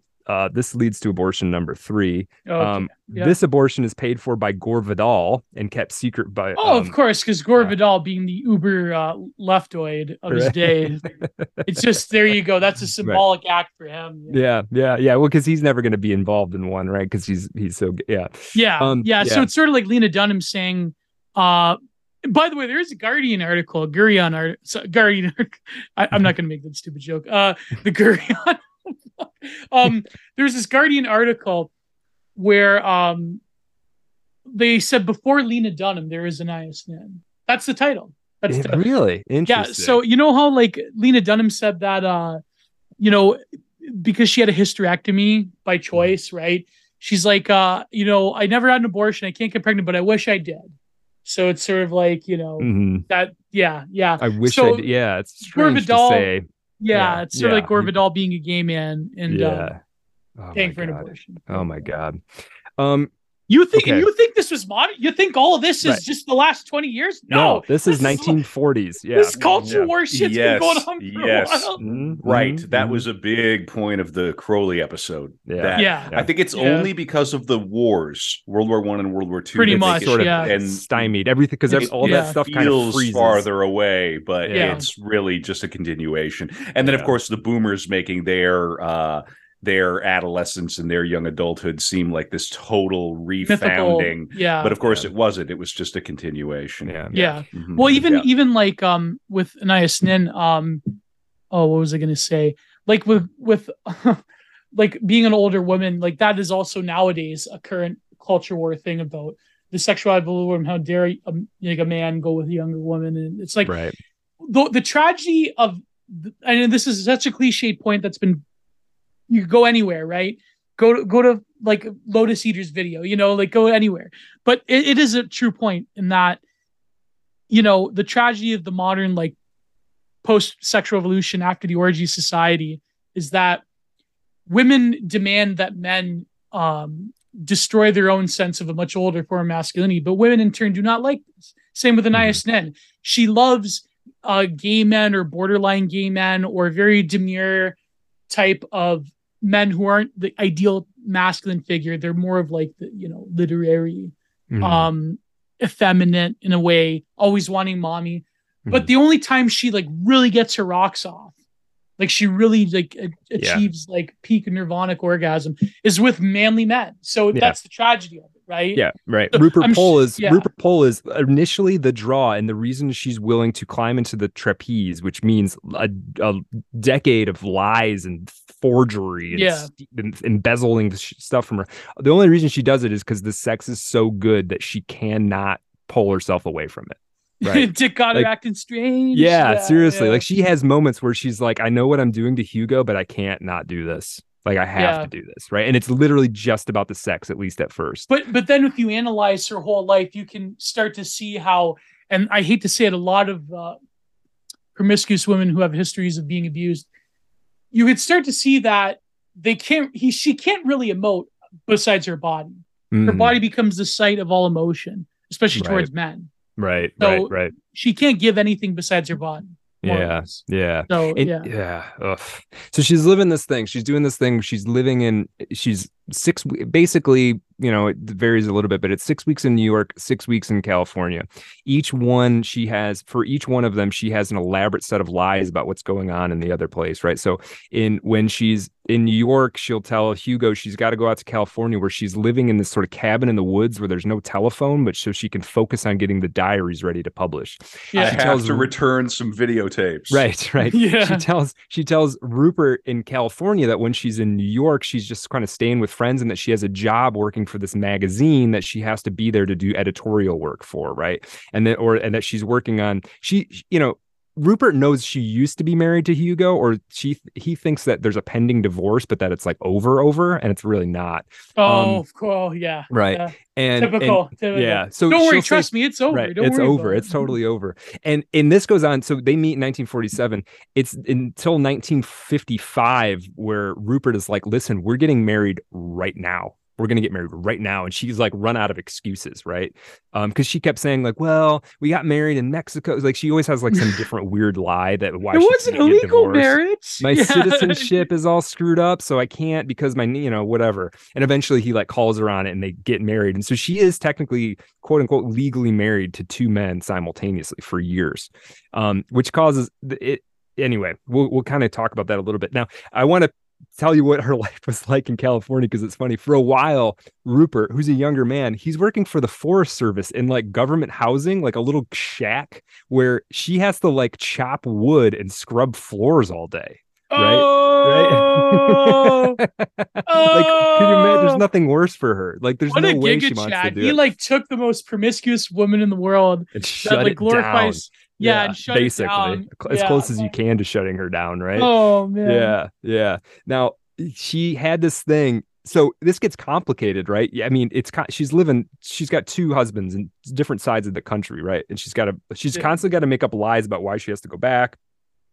Her only source of income is Hugo, right? So she's taking money from Hugo, and she explains that is income she's making from her various editorial jobs, writing jobs, and a screening of Hugo's films, because he's gotten into experimental filmmaking, which she did do. She would show some of his films. And she's then giving this money to Rupert, but it's just Hugo's allowance for her that she's giving to Rupert so that Rupert can then buy this house, right? Yeah.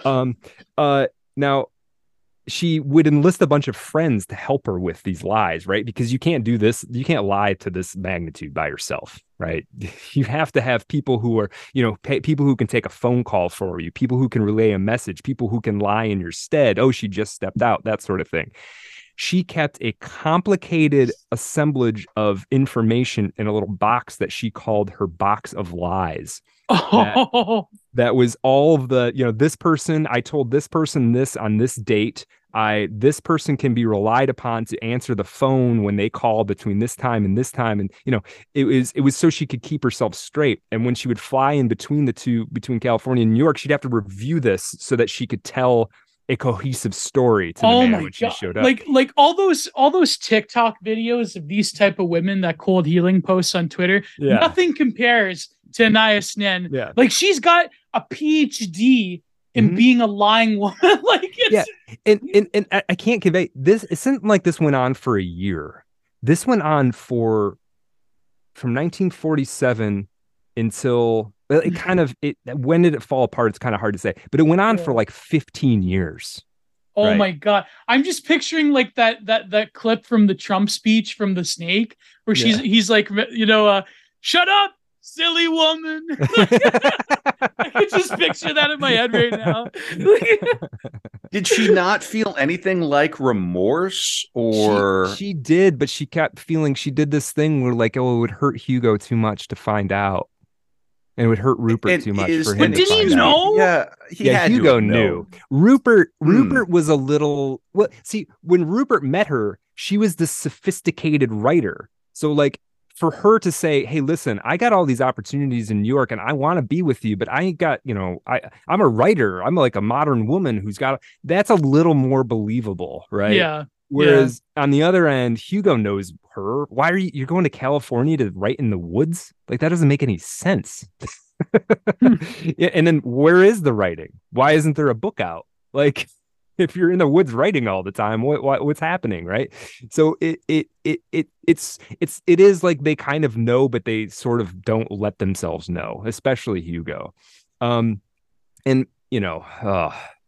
I feel bad for Hugo, but there is a certain line where it's like you gotta just accept, like, look at things square and just get out of there, bro. Have some dignity. Right, exactly. You 100%. do some stuff. I mean, is he stepping out on his side? And he does a little bit. Yeah. Yeah. Okay. Yeah. He definitely. Well, he definitely have to. But my goodness. Yeah. There is even a time where they go, and we're kind of glossing over stuff, and we're getting near the end. All we got to talk about is she does become famous in her lifetime. I do want to talk about that. There is a time where, like, she goes to France on vacation with Hugo and brings Rupert along and tells Rupert that she's there on assignment for a magazine and brings Rupert along. Hugo's staying in one place and Rupert's staying in another place. And she's like making up lies to run between them in France. Right. Just total insanity. Now, she hasn't totally stopped writing. She's still writing, but basically, even after the success of Under a Glass Bell, nobody will really publish her work. She gets a bump up by this small company called Swallow Press, which is based out of Denver. It's this guy named Alan Swallow who's just printing stuff out of his garage. It's like an uber indie, but it's actually kind of profitable, and he has pretty good taste. So he's putting out interesting things, including Nin. I did think this was funny. This is Nin about, I'm going to read this, and I think you guys will get a kick out of this. This is Nin talking about, she keeps getting rejected, right, for her Cities of the Interior books. And where is it? 367. This is again from the Bear biography, but this is Nin's voice.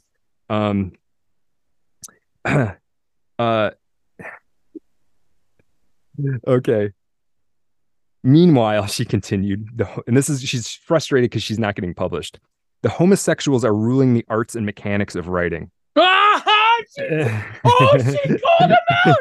What she condemned was she named them. Yeah, she named them. Oh no! In the art world, who's ruining it? She's gonna be.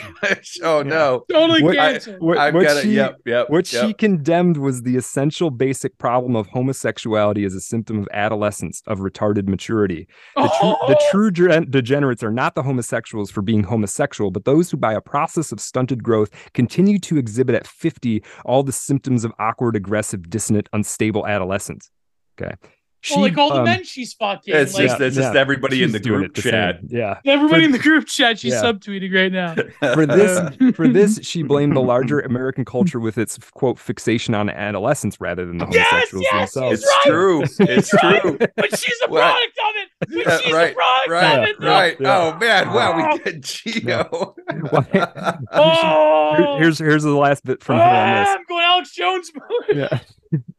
Why should, and this is her voice, why should they make an effort to mature when all around them maturity is confused with aging, and the American literature, press, psychology, whatever, is a glorification of 17-year-olds, period, and a ridicule, a burlesque, a primitive caricature of middle age as a physical decadence without a moment's recognition of the contribution of maturity to civilization. The cult of the child produced the type which pervades American letters, arrogant, narcissistic, intent on destroying the parent, as all adolescents are.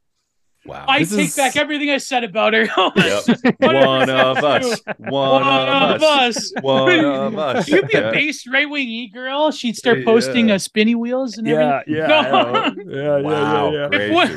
No, but that's true though. But unfortunately, she's the same product of that stunted growth as well. It's about her too, and she doesn't quite see that. But But American culture, I hate to say it, North American culture, because American culture is now global world culture, globalization's Americanization. It is true, like the worship of the cult of the adolescent, because the adolescent is like, you're like, quote unquote, mature enough to enjoy things like, sex, drugs, blah, blah, blah. Yeah. But you still don't have any responsibility. That is like the nirvanic period of all literature and culture and pop, the culture industry, in other words. They're the perfect. They're the perfect consumers. Every teenager is a blank slate for Madison Avenue, whatever you want to call that, whatever that thing is, so they can mold them. And so by the time you're 40, it's over, bro. Right? By the time you're 30, got to get that. We got to get that 16-year-old. But notice, like, even nowadays, consumerism, like, there's no millennials anywhere. It's either Gen Xers or boomers. I mean, that still get catered to in certain things, and Zoomers. The millennial is erased because we have nothing. We have no disposable income. So somebody didn't buy nothing We did nothing. We were not even going to be a footnote in history. The millennial is over. It is so over for us aging millennials. Oh my God. This Geo. This is a different pod, man. That's all right. No, it's good, man. No, I love it. It's just like my brain is just reeling I'm just going, oh my God, really? But you're right, incest, man. Millennials being passed over. Yeah. I will not live in the pod. I will not live in the house of incest. I will not live. No, but the house of incest is a perfect metaphor because you experience your emotions through the other. What do you think a lot of the sort of like a lot of these online communities, like I wrote this essay actually where I quote House of Incest, where it's like the online ecology of it, like even like the way that if you do live in this pod existence, you do sort of live isolated, but yet in a group where you have this dynamic where you can experience emotion outside of the other. It's like really that's what the modern world is creating. It's turning it's going into the giga favela longhouse of incest. That's the modern world's turning us into. That's what they want you to live. It's the pod. Geo has opinions. I love it. We're gonna have a link to his. If you don't know Geo, using it for the tweet promo. You're gonna have to clip that. No, not at all. No, the Giga Favela Longhouse of Incest. Bronze Age pervert needs to listen to this episode. Maybe. Well, if he does, let us know. Go on, Brad. Okay. Very good. Okay, we arrived. All right, that's all right. That was great. That was a great digression. 3 hours. And I picked it. Oh yeah, no, crushing it. We're still gonna do the After Dark for Patreon. Don't worry about it. We're into page 16 of my 20-page outline, which includes the After Dark, right? So bring us on, Brad. Yeah. So, okay. The one thing about the whole lying situation with the two of them that I want to set up is she wants the life of extravagance that Hugo can provide her, but increasingly can't provide her because a lot of his he always thought he was going to be a millionaire and he never quite was, you know what I mean? And he always had like some new scheme about how he's going to invest and it was going to work out and it never quite worked. So she wanted the life of luxury and security he could provide, even though less and less that was so. But she wanted the mind-blowing sex with Rupert. She wanted both of these things. And of course. So instead of, and so she kind of develops a sense where she's sort of entitled to it in some way, right? She gets to have both of them, which that's the part that's like, you don't get to have everything. Sorry. You like that's an unacceptable message. Sorry, honey, you don't get to have it all. Okay? You don't. Yeah, man, nobody does. Anyway, so, but she hits about 50 years old and she still hasn't broken through as a writer. I mean, she's had that article by Edmund Wilson. She's had attention. Rebecca West thought she was great. She's had moments, but she's never really burst through into anything. And the question is, okay, how does this change? Why do we know who she is then, right? Why are we talking about her? Why is she a big deal? Why is there a million photos of her on the internet? Well, there's a couple of factors. One, she becomes a relentless opportunist. She becomes really confident in her work and will talk to everybody. And she leverages her narcissism and egomania into a hustle, right? Like, I'm going to make this happen. She will talk to everybody. She talks to Hollywood producers. She's always trying to talk her way. She's talking to publishers. She's always trying to talk her way. She's the first influencer. Yeah. I mean, she does it. It's pretty, even before Marilyn, admirable. Marilyn. Yeah. So there's that, right? She's actually is working hard to make things happen for herself. The one thing I do respect about her is like the publishing world told her no. And she said, oh, I'm going to make this happen. Yeah. And I do admire that quality, right? Where you're like, I'm not going to take no for an answer. I'm going to buy my own printing press. How about that? The other thing is, so that's going on. The other thing is Henry Miller becomes a literary superstar. He's a big deal, right?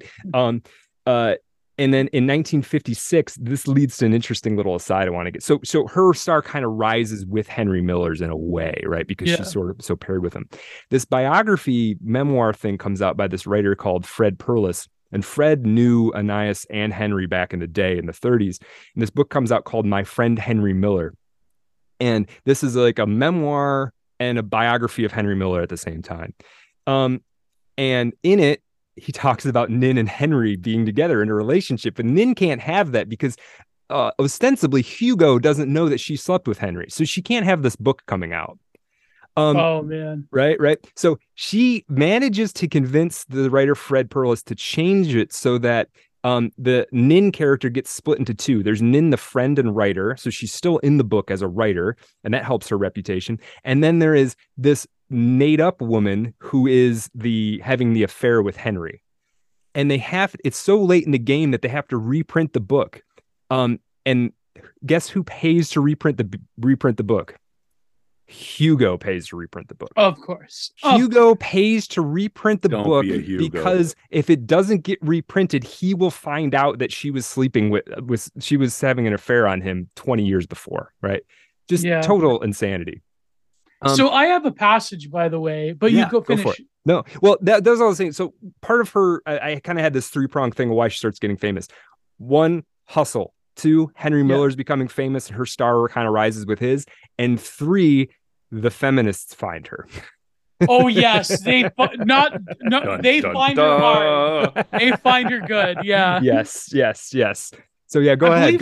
Kate Millett was one of her friends, if I recall. Who's that? Her. Kate Millett was one very popular. Yep. Which I mean, Kate Millett's not actually good. She's a pretty good writer, actually. I should say, along with Eric Gary. But this illustrates. This is from her diary. This is around. I'm getting to the 50s now. This is from The Transparent Child. No, this is late 40s. This illustrates her relation to men, though. A child who enters your being by softness, a newborn man who asserts himself when he says, "I want you." We took our clothes off at the end and lay bodies to body, his sex erect. He spilled his seed too soon against me, not inside of me, so that I feel the warm rain over me. By the way, a lot of her erotic stories, that's one thing I forgot to mention, is written for women, but a particular type of woman, because there's not any form of reproduction involved in terms of, like, a lot of erotica. And again, I only know this for research purposes because of other things I tried to please. I mean nothing by this. Yeah. A lot of erotica, especially when it's written by men, even if you read Delicious Tacos, our good friend, a lot of it has the fetishization over reproduction. A lot of like, please come inside of me. Like that is totally absent. Any reproductive organ. The only thing that she talks about in a lot of her erotica and Delta Venus is like her womb is on fire. But it is not like the skin, the outside, the penetration, but when it comes to the completion of the male act of the giving of life, to use a metaphor, it's totally absent in erotica. There's no hint, because men usually will fetishize reproduction.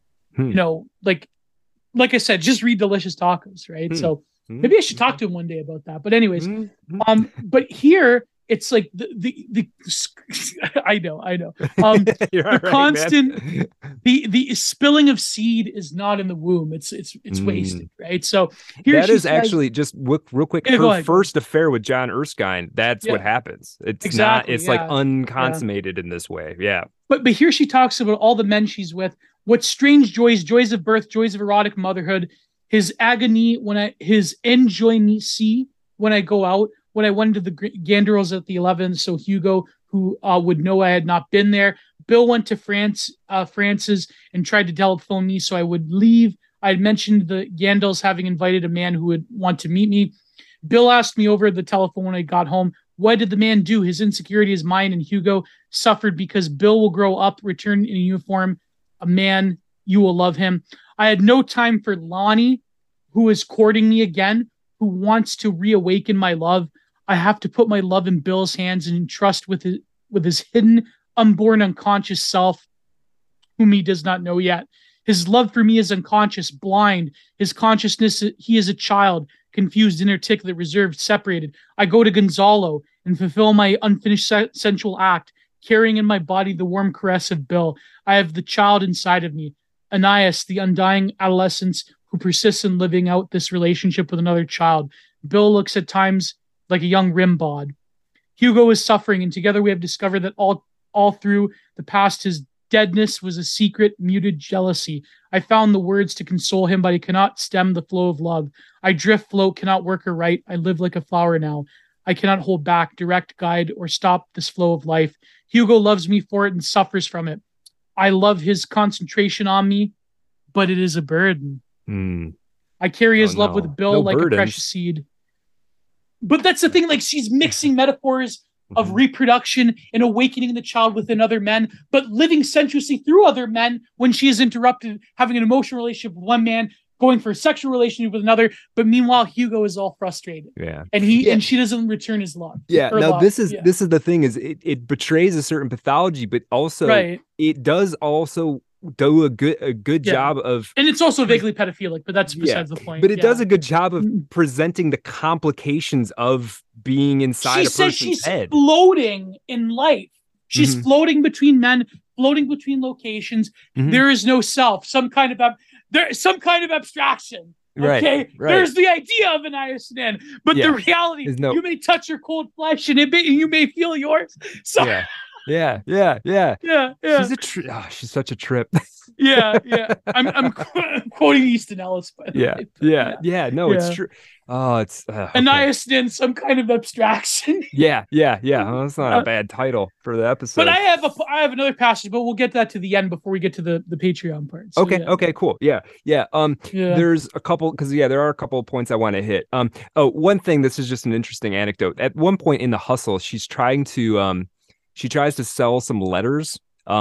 She's trying to make money. And the other thing is she always wants to sell the diaries, right? That's the thing. Everything else is just she's much more interested in getting her diaries published. And eventually they do, but mostly it gets rejected. It's like, why would we want to publish this? It's just a bunch of self-indulgent writing, right? Eventually it does get published and does okay.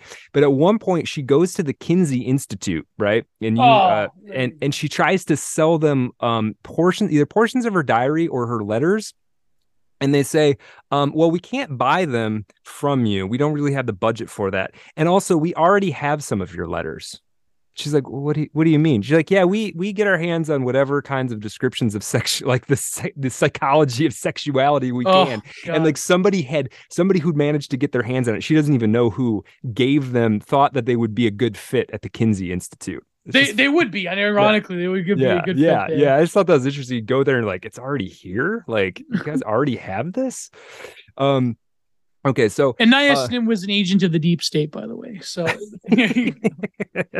she might have been. I don't know. I mean, I think everybody helped invent it. She may have helped invent the deep state. Usually on our show, we're like, was this person a spy? And now it's like, was this person somebody who inspired the spies? Right. Geez. Yeah, muse. Yeah. Now she gets kind of like. The times catch up with her is kind of what happens, I think, in terms of why her writing takes off. Her last novel, Collages, ends up on the Time Christmas list. Like Time puts this list of like, here's some things you should buy for Christmas, baby. And it ends up in there, right? And she becomes, by the mid 60s, she's celebrated and she's making more money than Hugo. I think after 1966, she would end up financing Hugo instead of the other way around. And a lot of that's sort of payback. Henry Miller also comes back and starts writing her monthly checks too, because his star has grown so high. And I think he did feel a certain amount of indebtedness. But here's the thing. Are we doing this wrong, by the way? Like, should we be cutting each other checks? No. Well, yeah. Brett, no. Well, yes. No. I mean, I guess yes we do it with Patreon. You cut me a check and I'll cut you a check, Kevin. Yeah. The way that people handled their finances in the past always surprises me. It's always like, well, my uncle cut me a check and I went to live in France for 2 years. And you just go like, what? Yeah. This does not compute. Yeah. A small loan of $1 million. Right. Yeah. I want to tell you a little bit about, let me read you this passage about how she presented herself when her fame kicked off. This is the late 1960s. And she's an older woman. I mean, 1960s, she's in her 60s, right? The public perception of Nin at this time can be seen in an article about Miller's banned books written by Joseph Kay, the New York correspondent of the Kansas City Star. Kay thought her in, quote, early Greenwich Village beatnik, who also writes in the unorthodox manner of Miller. He was staggered by her appearance, quote, clad in a stunning Grecian robe and gold slippers. Like so many others, he was awed by the long flowing recami gowns and the gauzy Indian cottons she wore. She was 58. Okay, it was a little earlier than I thought, but still. She was 58, but could have passed for a woman in her late 30s or early 40s. Her hair was newly lightened to a becoming blonde. Her body was slim and taut from swimming, daily massage, and scrupulous attention to her diet. Her face was exquisitely made up, and she positioned herself carefully in the apartment's flattering, soft pink lighting. Kay was so captivated that he swallowed her version of her life without question that she had helped Miller considerably when he was penniless in Paris, right? So this is how she presents herself. And she's evocative. She walks down the street and she's sort of like peacock feathers and weird ribbons and costumed kind of, right? Typical Hollywood socialite. Yeah. And yeah, she'd be, and she would at times she would make up her face almost completely white, and then she would make her eyes very dark, right? Like very, very dark. So almost like this, like Helena Bonham Carter in Fight Club kind of thing. Yeah. It's sort of almost how I picture her. Oh my God. Yeah. So much things are going on. So much fantasy is going on here. Oh yeah. Well, she's living in the dream, right? Now she starts to get, here's another thing. This is the one I was thinking of when she was in her 60s. She's getting letters constantly, right? This is the fan mail is kicked off. The women love her. There were not many 63-year-old women who walked the street in broad daylight with their hair entwined with ribbons and flowers and piled high on their heads, who wore long flowing gowns of white cashmere or silver lame covered with dramatic capes that once belonged to parish priests or French policemen, and who painted their face and lips dead white in the fashion of the day and darkened their eyes so heavily they were startling when glimpsed unexpectedly on a sunny afternoon. She was a striking presence as she stood online at the post office or methodically churned out page after page at the local photocopy machine. Her lifelong attention to physical appearance was now paying dividends. As she progressed through her 60s, everyone assumed she was a woman in her early 50s, and she did not disabuse them of this notion. Nin realized how much her personal appearance enhanced the sale of her books, and she did everything she could to capitalize on it, including registering with the respected lay lecture agency. She was immediately booked on a grueling schedule that would have defeated a much younger woman. So she capitalized on her fame for a writer by constantly lecturing, going to colleges and lecturing to mostly groups of women, right? On her writing, on sexuality, on being a woman, on all of these things. Anais Nin ruined a whole generation of women, like literally. Yeah. Now, unmute yourself, Kevin. Yeah. I was just gonna say, it sounds like a lot of women hit the wall. It sounds like she literally hit the wall. She barreled through the wall. She did. She conquered it. Yeah, she conquered it. You got to respect that. I do respect that. She broke down the walls of Jericho. Holy crap! Yeah. And then this moment comes after she starts getting success in the mid 60s, and she starts making the money. She starts looking at the life she has with Hugo in New York, and she's like, "Why do I even go there anymore?" Like. Suddenly now she's got what she wants. Like, why do I care? So she focuses more on the Rupert relationship, and Rupert ends up turning out to be kind of a decent guy in the end, it seems. He's built a house now that's designed by Frank Lloyd Wright's son, I guess. So designed this house that she now lives in. So she's living in an art inside of an art project, basically. And it is a sort of striking modern home in Malibu. And that's where she sort of ends her life. Her marriage to Rupert is technically annulled because the tax situation gets so complicated, right? She's making money, but like who's she married to and how does the taxes work? She eventually has to get the marriage annulled. Hugo does find out about it towards the end. Rupert finds out about it towards the end, that she's been living this sort of double life. It all kind of comes out. Somehow there isn't an explosion of sort of anger. It's sort of just like, it's like everybody knew and they finally just acknowledged it, really. There were some weird late night phone calls. Like Rupert was at a party when she was in New York and heard a rumor. So he called the number she was supposed to be at and Hugo answered. And like, there's some complications, but ultimately Rupert and Hugo ended up knowing each other and being on reasonably good terms. Is she around? Yeah, bro. Right. Hey. The one last little piece I want to talk about is her health and like the end. Right. All right. I'm just trying to get this, bring this home here. She had pretty bad health most of her life, right? We had the whole burst appendix thing. She drank too much. I don't know if she was technically an alcoholic or not, but she definitely drank too much. She was on a lot of medications. She was par for the course. She was on speed for years, all this traveling. There were times where she was so tired out from having sex with so many people that she couldn't get out of bed. Whoa. Dude, life goals, squad goals. Whoa, that's remarkable. That's Sigma grind set right there. That's right. Yep. Yeah. And also the way she died. I wonder all that contributed to. Anyways, go ahead. Yeah, go ahead. this is what we're going to talk about. Brad's going to bring us there. Yeah. 1953, she said they find out she has a tumor as big as an orange on her ovary. It's benign apparently, but they remove it, and nothing is ever good for her health wise after this. After 1953, she has an enlarged heart, cramps in her legs, heart murmur, chronic nasal irritation and bleeding, and anemia. She no longer can handle being in the cold at all. And she starts, of course, reporting it in these very strange kind of terms, the way that Anais Nin would, right? Because remember, her distinctions between the internal sort of poetic reality and the real reality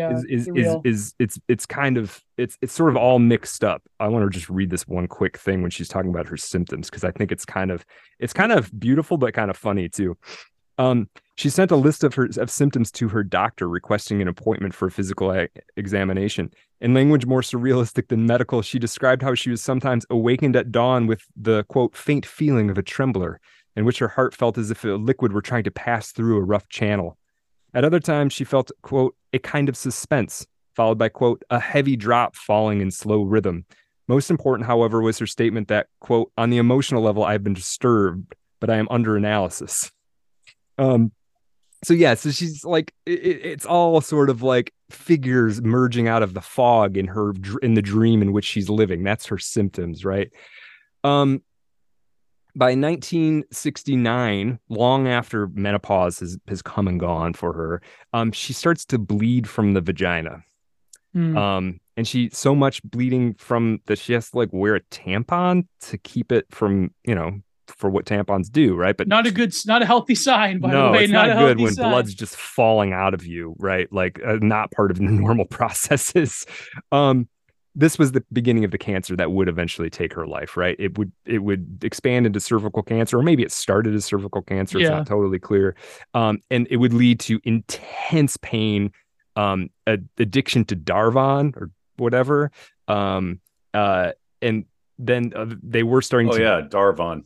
That's fun. That always comes back, doesn't it? It does. Yeah. So she was on that for years, for like 8 years. In 1974, the cancer came back so much that it unfortunately ruined lovemaking with Rupert for months. In the same year, she was inducted, however, into the American Academy and Institute of Arts and Letters. So she's arrived creatively. But the health thing just deteriorates. It's just a gradual deterioration. There's some misdiagnosis and missteps medically, but it's just slow degradation. I'm going to read a couple more things, and then I'm kind of done with her life story. But you mean to tell me that a life of promiscuity, drug addiction, abortion, that they contribute to cervical cancer? I have no idea. That's an evil right-wing Republican pro-life conspiracy. I'm not an expert, Yeah. It's medical. It's medical. This podcast is an expert truster pod. Expert. Yeah. Listen, it's medical it's disinformation to say that abortion contributes to cancer or promiscuity contributes to cancer in any way. There's no such thing as microchimerism. Please, it's all disinformation.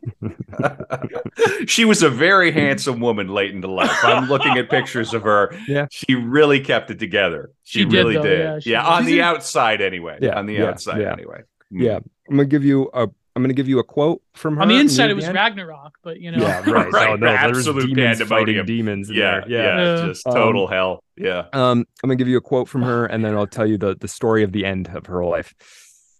I am not there. My body has slipped away. Now, she still looked forward for the daily arrival of fan mail, but wondered why if it no longer made her happy. What is it? What has happened to me? A sorrow of enormous depth lies at the bottom. Oh, so heavy. I cannot resume my joy. It is not the concept of death, the parting from all love. It is a profound sorrow at the loss of my energy, my fire. There is a void. Before my illness, I was physically and emotionally close to everyone. Yeah, right. Now there is a distance. Okay, now this is as she's getting iller and sicker. And let me just read you the last bit. And Anais grew steadily weaker throughout December 1976, but Rupert continued to care for her until her lungs filled with fluid and she lapsed into a coma. Rupert helps her out. I should read this one other little bit because her illness gets kind of insane. Let me read one other bit that I meant to, because I want to give you a sense of how you said her body's Ragnarok. Let me tell you how Ragnarok it was. At one point they have to put a bag on her because stuff is falling apart and they have to capture fluids.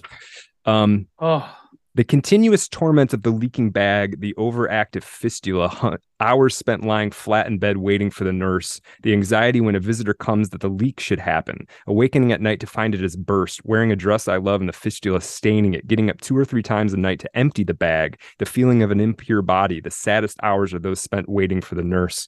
When the bag leaks, I have to take it off and lie flat in bed with wash rags to sponge off the horrible content of the fistula. The hole is deep, the discharge ugly, green, yellow. I often weep. So oh my God, that's totally falling apart, right? Just that, yeah. That's the description of the guy that had radiation sickness in Japan. Oh my God. Yeah. So this is right at the end. She grew steadily weaker throughout December 1976, but Rupert continued to care for her until her lungs filled with fluid and she lapsed into a coma. She died at the Cedars of Lebanon Hospital on January 14, 1977. Her death certificate cited as causes cardiorespiratory arrest, severe malnutrition, and widespread metastatic carcinoma. Early the next morning, Rupert telephoned Joaquin, that's her father, who then telephoned Hugo. When Nin's obituaries appeared, the New York Times reported that she was survived by her husband, Hugh P. Geiler, and the Los Angeles Times reported that she was survived by her husband, Rupert Pohl. Both men were exceedingly considerate of each other's feelings, and with Joaquin acting as intermediary, this is her brother Joaquin, not her father. And with Joaquin acting as intermediary, it was agreed by both that Hugo would allow her, quote, friends to take charge of her burial. Anais Nin, the Pisces, influenced all of her life by the sign, quote, ruled by Neptune, the planet of illusion, asked to be buried at sea. So Rupert took her ashes aloft in a small plane over Santa Monica Bay. Studying the navigation charts while the pilot flew, he noticed that all the markings were described by ordinary fish names except for one, Mermaid Cove. He directed the plane to fly there and dropped the bright pink blanket containing the ashes of Anais Nin just as a ray of sunlight broke through the overcast January sky. His eyes followed the blanket's descent to where it lay floating on top of the water for a very long time. When Rupert returned to Silver Lake, he discovered that Mermaid Cove was directly over the hill from the house's living area, obscured from view by a willow tree. Several weeks later, for no discernible reason, the healthy tree died. Rupert believes it did not want to impede his view of Mermaid Cove. He never planted another. So, wow. Another one of these charmed death things where something mystical, we see this on every episode we do where they die and then somebody reports some strange thing happened in the end. Yeah. Right? Yeah, that's the night life of Nin. We're going to talk in the After Dark about her relationship with her father, but yes. Wow. Well done, Brad. Well done, Gio. Yeah, that was great. We went all around the block. Gio, you were going to say? No, this one last passage comes from the Anais Nin Literary Journal, A Cafe in Space, about the image of Nin. So this one passage says, extensively and with great detail about women's sexuality and the way in which art and sex are both part of women's creativity. Furthermore, as a socialite and lover of sex, non-monogamy, theater, and dance, Nin wore dramatic-looking capes, dark lipstick, long dresses, blah, blah, blah. Nin too reconstituted herself through posting for photographs and films. So, all those Instagram influencers, all the Sarah Babas of the world, you got nothing on Anais Nin. You're all just a bunch of shallow bitches compared to her. So... Where can they? Yeah, all right, good. Yeah. You should see there's a documentary that came out in 1974 called Anais Nin Observed, and it's of her at her home, and it's the most Instagrammy thing that could have possibly been made imaginable. In 1974. Yeah. Barth's room. So this talks about Roland Barthes in film, or rather the Camera Lucidia, which is a good. I personally like that. I love Roland Barthes. So the act of looking back through authorial editing is one of the ways Nin performs. Barthes reminds us that reconstitution, transformation, and interpretation come from various places and serves different purposes, and that the world is constantly subject to interpretation because it's constantly being reinvented by new eyes. He recognized that visual images are ambiguous, filled with layers of gazes and splitting of the subject idea and identity through posing for photographs. A photograph doesn't end with the image on the surface, but rather photographs have an interior life. And so this is a linchpin of a lot of postmodern writing around the art of photography, especially camera lucidia. Barth's reading of photographs is in stark contrast to tradition that sees photographs in film, especially of women, purely as reductive spectacles. Laura Mulvey, as well as Robert Snyder, understand film and photography as existing with the dichotomous arrangement of the subject and the object. If we take this view, however, we lose sight of all the complexities of being photographed and looking at pictures Barth lays out for us in Camera Lucidia. Barth writes that a splitting of selves occurs. We are the photographed as well as we look at pictures, rendering the subject-object binary overtly simplistic. As I discussed Nin in the following pages, I want to keep in mind the way in which she reconstitutes herself, where she is looked at, either consciously or unconsciously, that it not to place any value judgment on either conscious or unconscious reconstitution, for both Barths and Nin teaches that the interpretation transformation by oneself or by others' eyes are entirely unavoidable. And then in this passage in the beginning, she writes, "In The Spy in the House of Love" is a precursor to the second volume of Durrell's quartet, Livia, living a fractured and buried life, unseen and unknown, which must ultimately be exhumed and exposed as an object lesson in personal and universal culture. And I would suggest that the inevitable lie which we must employ until the moment of revelation, which Nin called the mensonge vital, the lie which gives life, allowing us to escape from eternal abhorrent present of oneself, as Durrell puts it, then becomes the point of transformation when the masks we wear cease to be masks of concealment and become masks of heraldry, of identity. And this, I believe, is what distinguishes the Three Musketeers.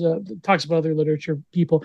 But essentially, it says that she is imbuing herself with, quote, minor mythologies of popular literature, the idea of relatively making many people fearful, the idea that you are one person who, this is a quote from Nin. The idea of relativity makes many people fearful. The idea that you are one person with me today and another person with someone else later. So again, the fluidity of herself is reflected in the photographs in the film and the way that she presents herself as a public figure. She really, before Marilyn Monroe, before Jane Mansfield, she is the first public celebrity in that sense. She is presenting different sides of herself through film. It's something that you could take to its like utter postmodern extremes with something like the film scenes from Cindy Sherman's photographs, right? Where I don't know those. Yeah, where she's doing like motifs of films, but they're like disembodied from like a particularity of any film. It's basically like essentially she's filming herself doing like tropes from cinema, but it's like disembodied and like postmodern in the sense. So yeah, Anais Nin does this as well. So and that's what Belle of Atlantis is kind of like that too. The film that Hugo was basically starring her was like that. And Nin was also in a Kenneth Anger film. What is it? Something at the Pleasure Dome. I'm blanking on the full name of it now. Where she is sort of presenting herself in this sort of cobbled together mythological inauguration of the Pleasure Dome. Of course, Kenneth Anger's a Crowleyan, definitely had some Crowley interest. That was a banger, certified. Geo, thank you so much for coming on. Yeah, no problem. You want to? And we're going to talk more on the After Dark. artofdarkpod.com, patreon.com/artofdarkpod. Book club coming 2023. We're going to kick off in January. Nice. We're going to make an announcement. Our friends over at the New Right Pod, I went on. They've yet to put the episode out, but when it comes out, when they edit out all my Fed posting, did they bring up Jaws? Did somebody bring up Jaws? No, nobody brought up Jaws. No, but the point is, get in on the Patreon now. It's $3 now to get in. It's going to go to $5 on January 1st. If you get in now, you'll be grandfathered in. We hope you want to support the show. We love our Patreon subscribers. We love everybody who listens to Art of Darkness, even the people who kvetch at us. Yeah, we won't get any kvetching after this episode. No, not at all. Not at all. Yeah. Gio, do you want to, before we exit briefly to then return and do the After Dark episode, do you want to give your plugs, tell people where to find you? Yeah, sure. Well, my everyone knows me on Twitter, twitter.com/GiantGeo. Go to YouTube for the public version of all my podcasts. Giant Productions, and of course, patreon.com/Giant Productions. I'm on Telegram as Giant Productions. I have also other things too, like Instagram and all that, but working on my website to sell my artwork and stuff. So yeah, but support me on Patreon, Giant Productions at patreon.com/Giant Productions. There you go. Do it. Well, we got to ask the final question. You got to field it for me. Yeah. What would NS Nin be doing now, Kevin? Well, I'll start, and then because I don't feel like I'm going to be. She'd be I know that's what I'm saying. I think she's on the gram, but I also think she's extraordinarily sophisticated about it, and I think she might be doing pop-ups or weird events. She might. Yeah. If Rupi Kaur was talented. Exactly. Like if Rupi Kaur was talented, exactly. Yeah. Right. Yeah. And she would have a feminist phase, but then she would be canceled for various things. She'd go through a post-left phase, and she'd be in Dime Square. She'd be on Red Scare. She'd be the third host of Red Scare. There you go. That's what she'd be doing nowadays. She would get so viciously canceled for racism. She'd be hanging out with Palia. She'd be an Art of Darkness stan, I think. Yeah. Maybe. Yeah. Well, in any case, that you really gave a comprehensive picture for. I'm going to roll this around in my brain for a while.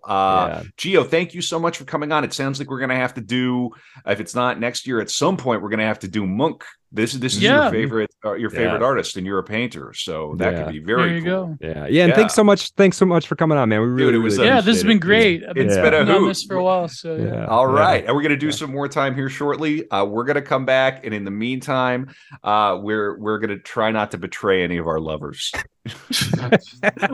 I'm a true Sal, so it's very easy for me. Yes. Well.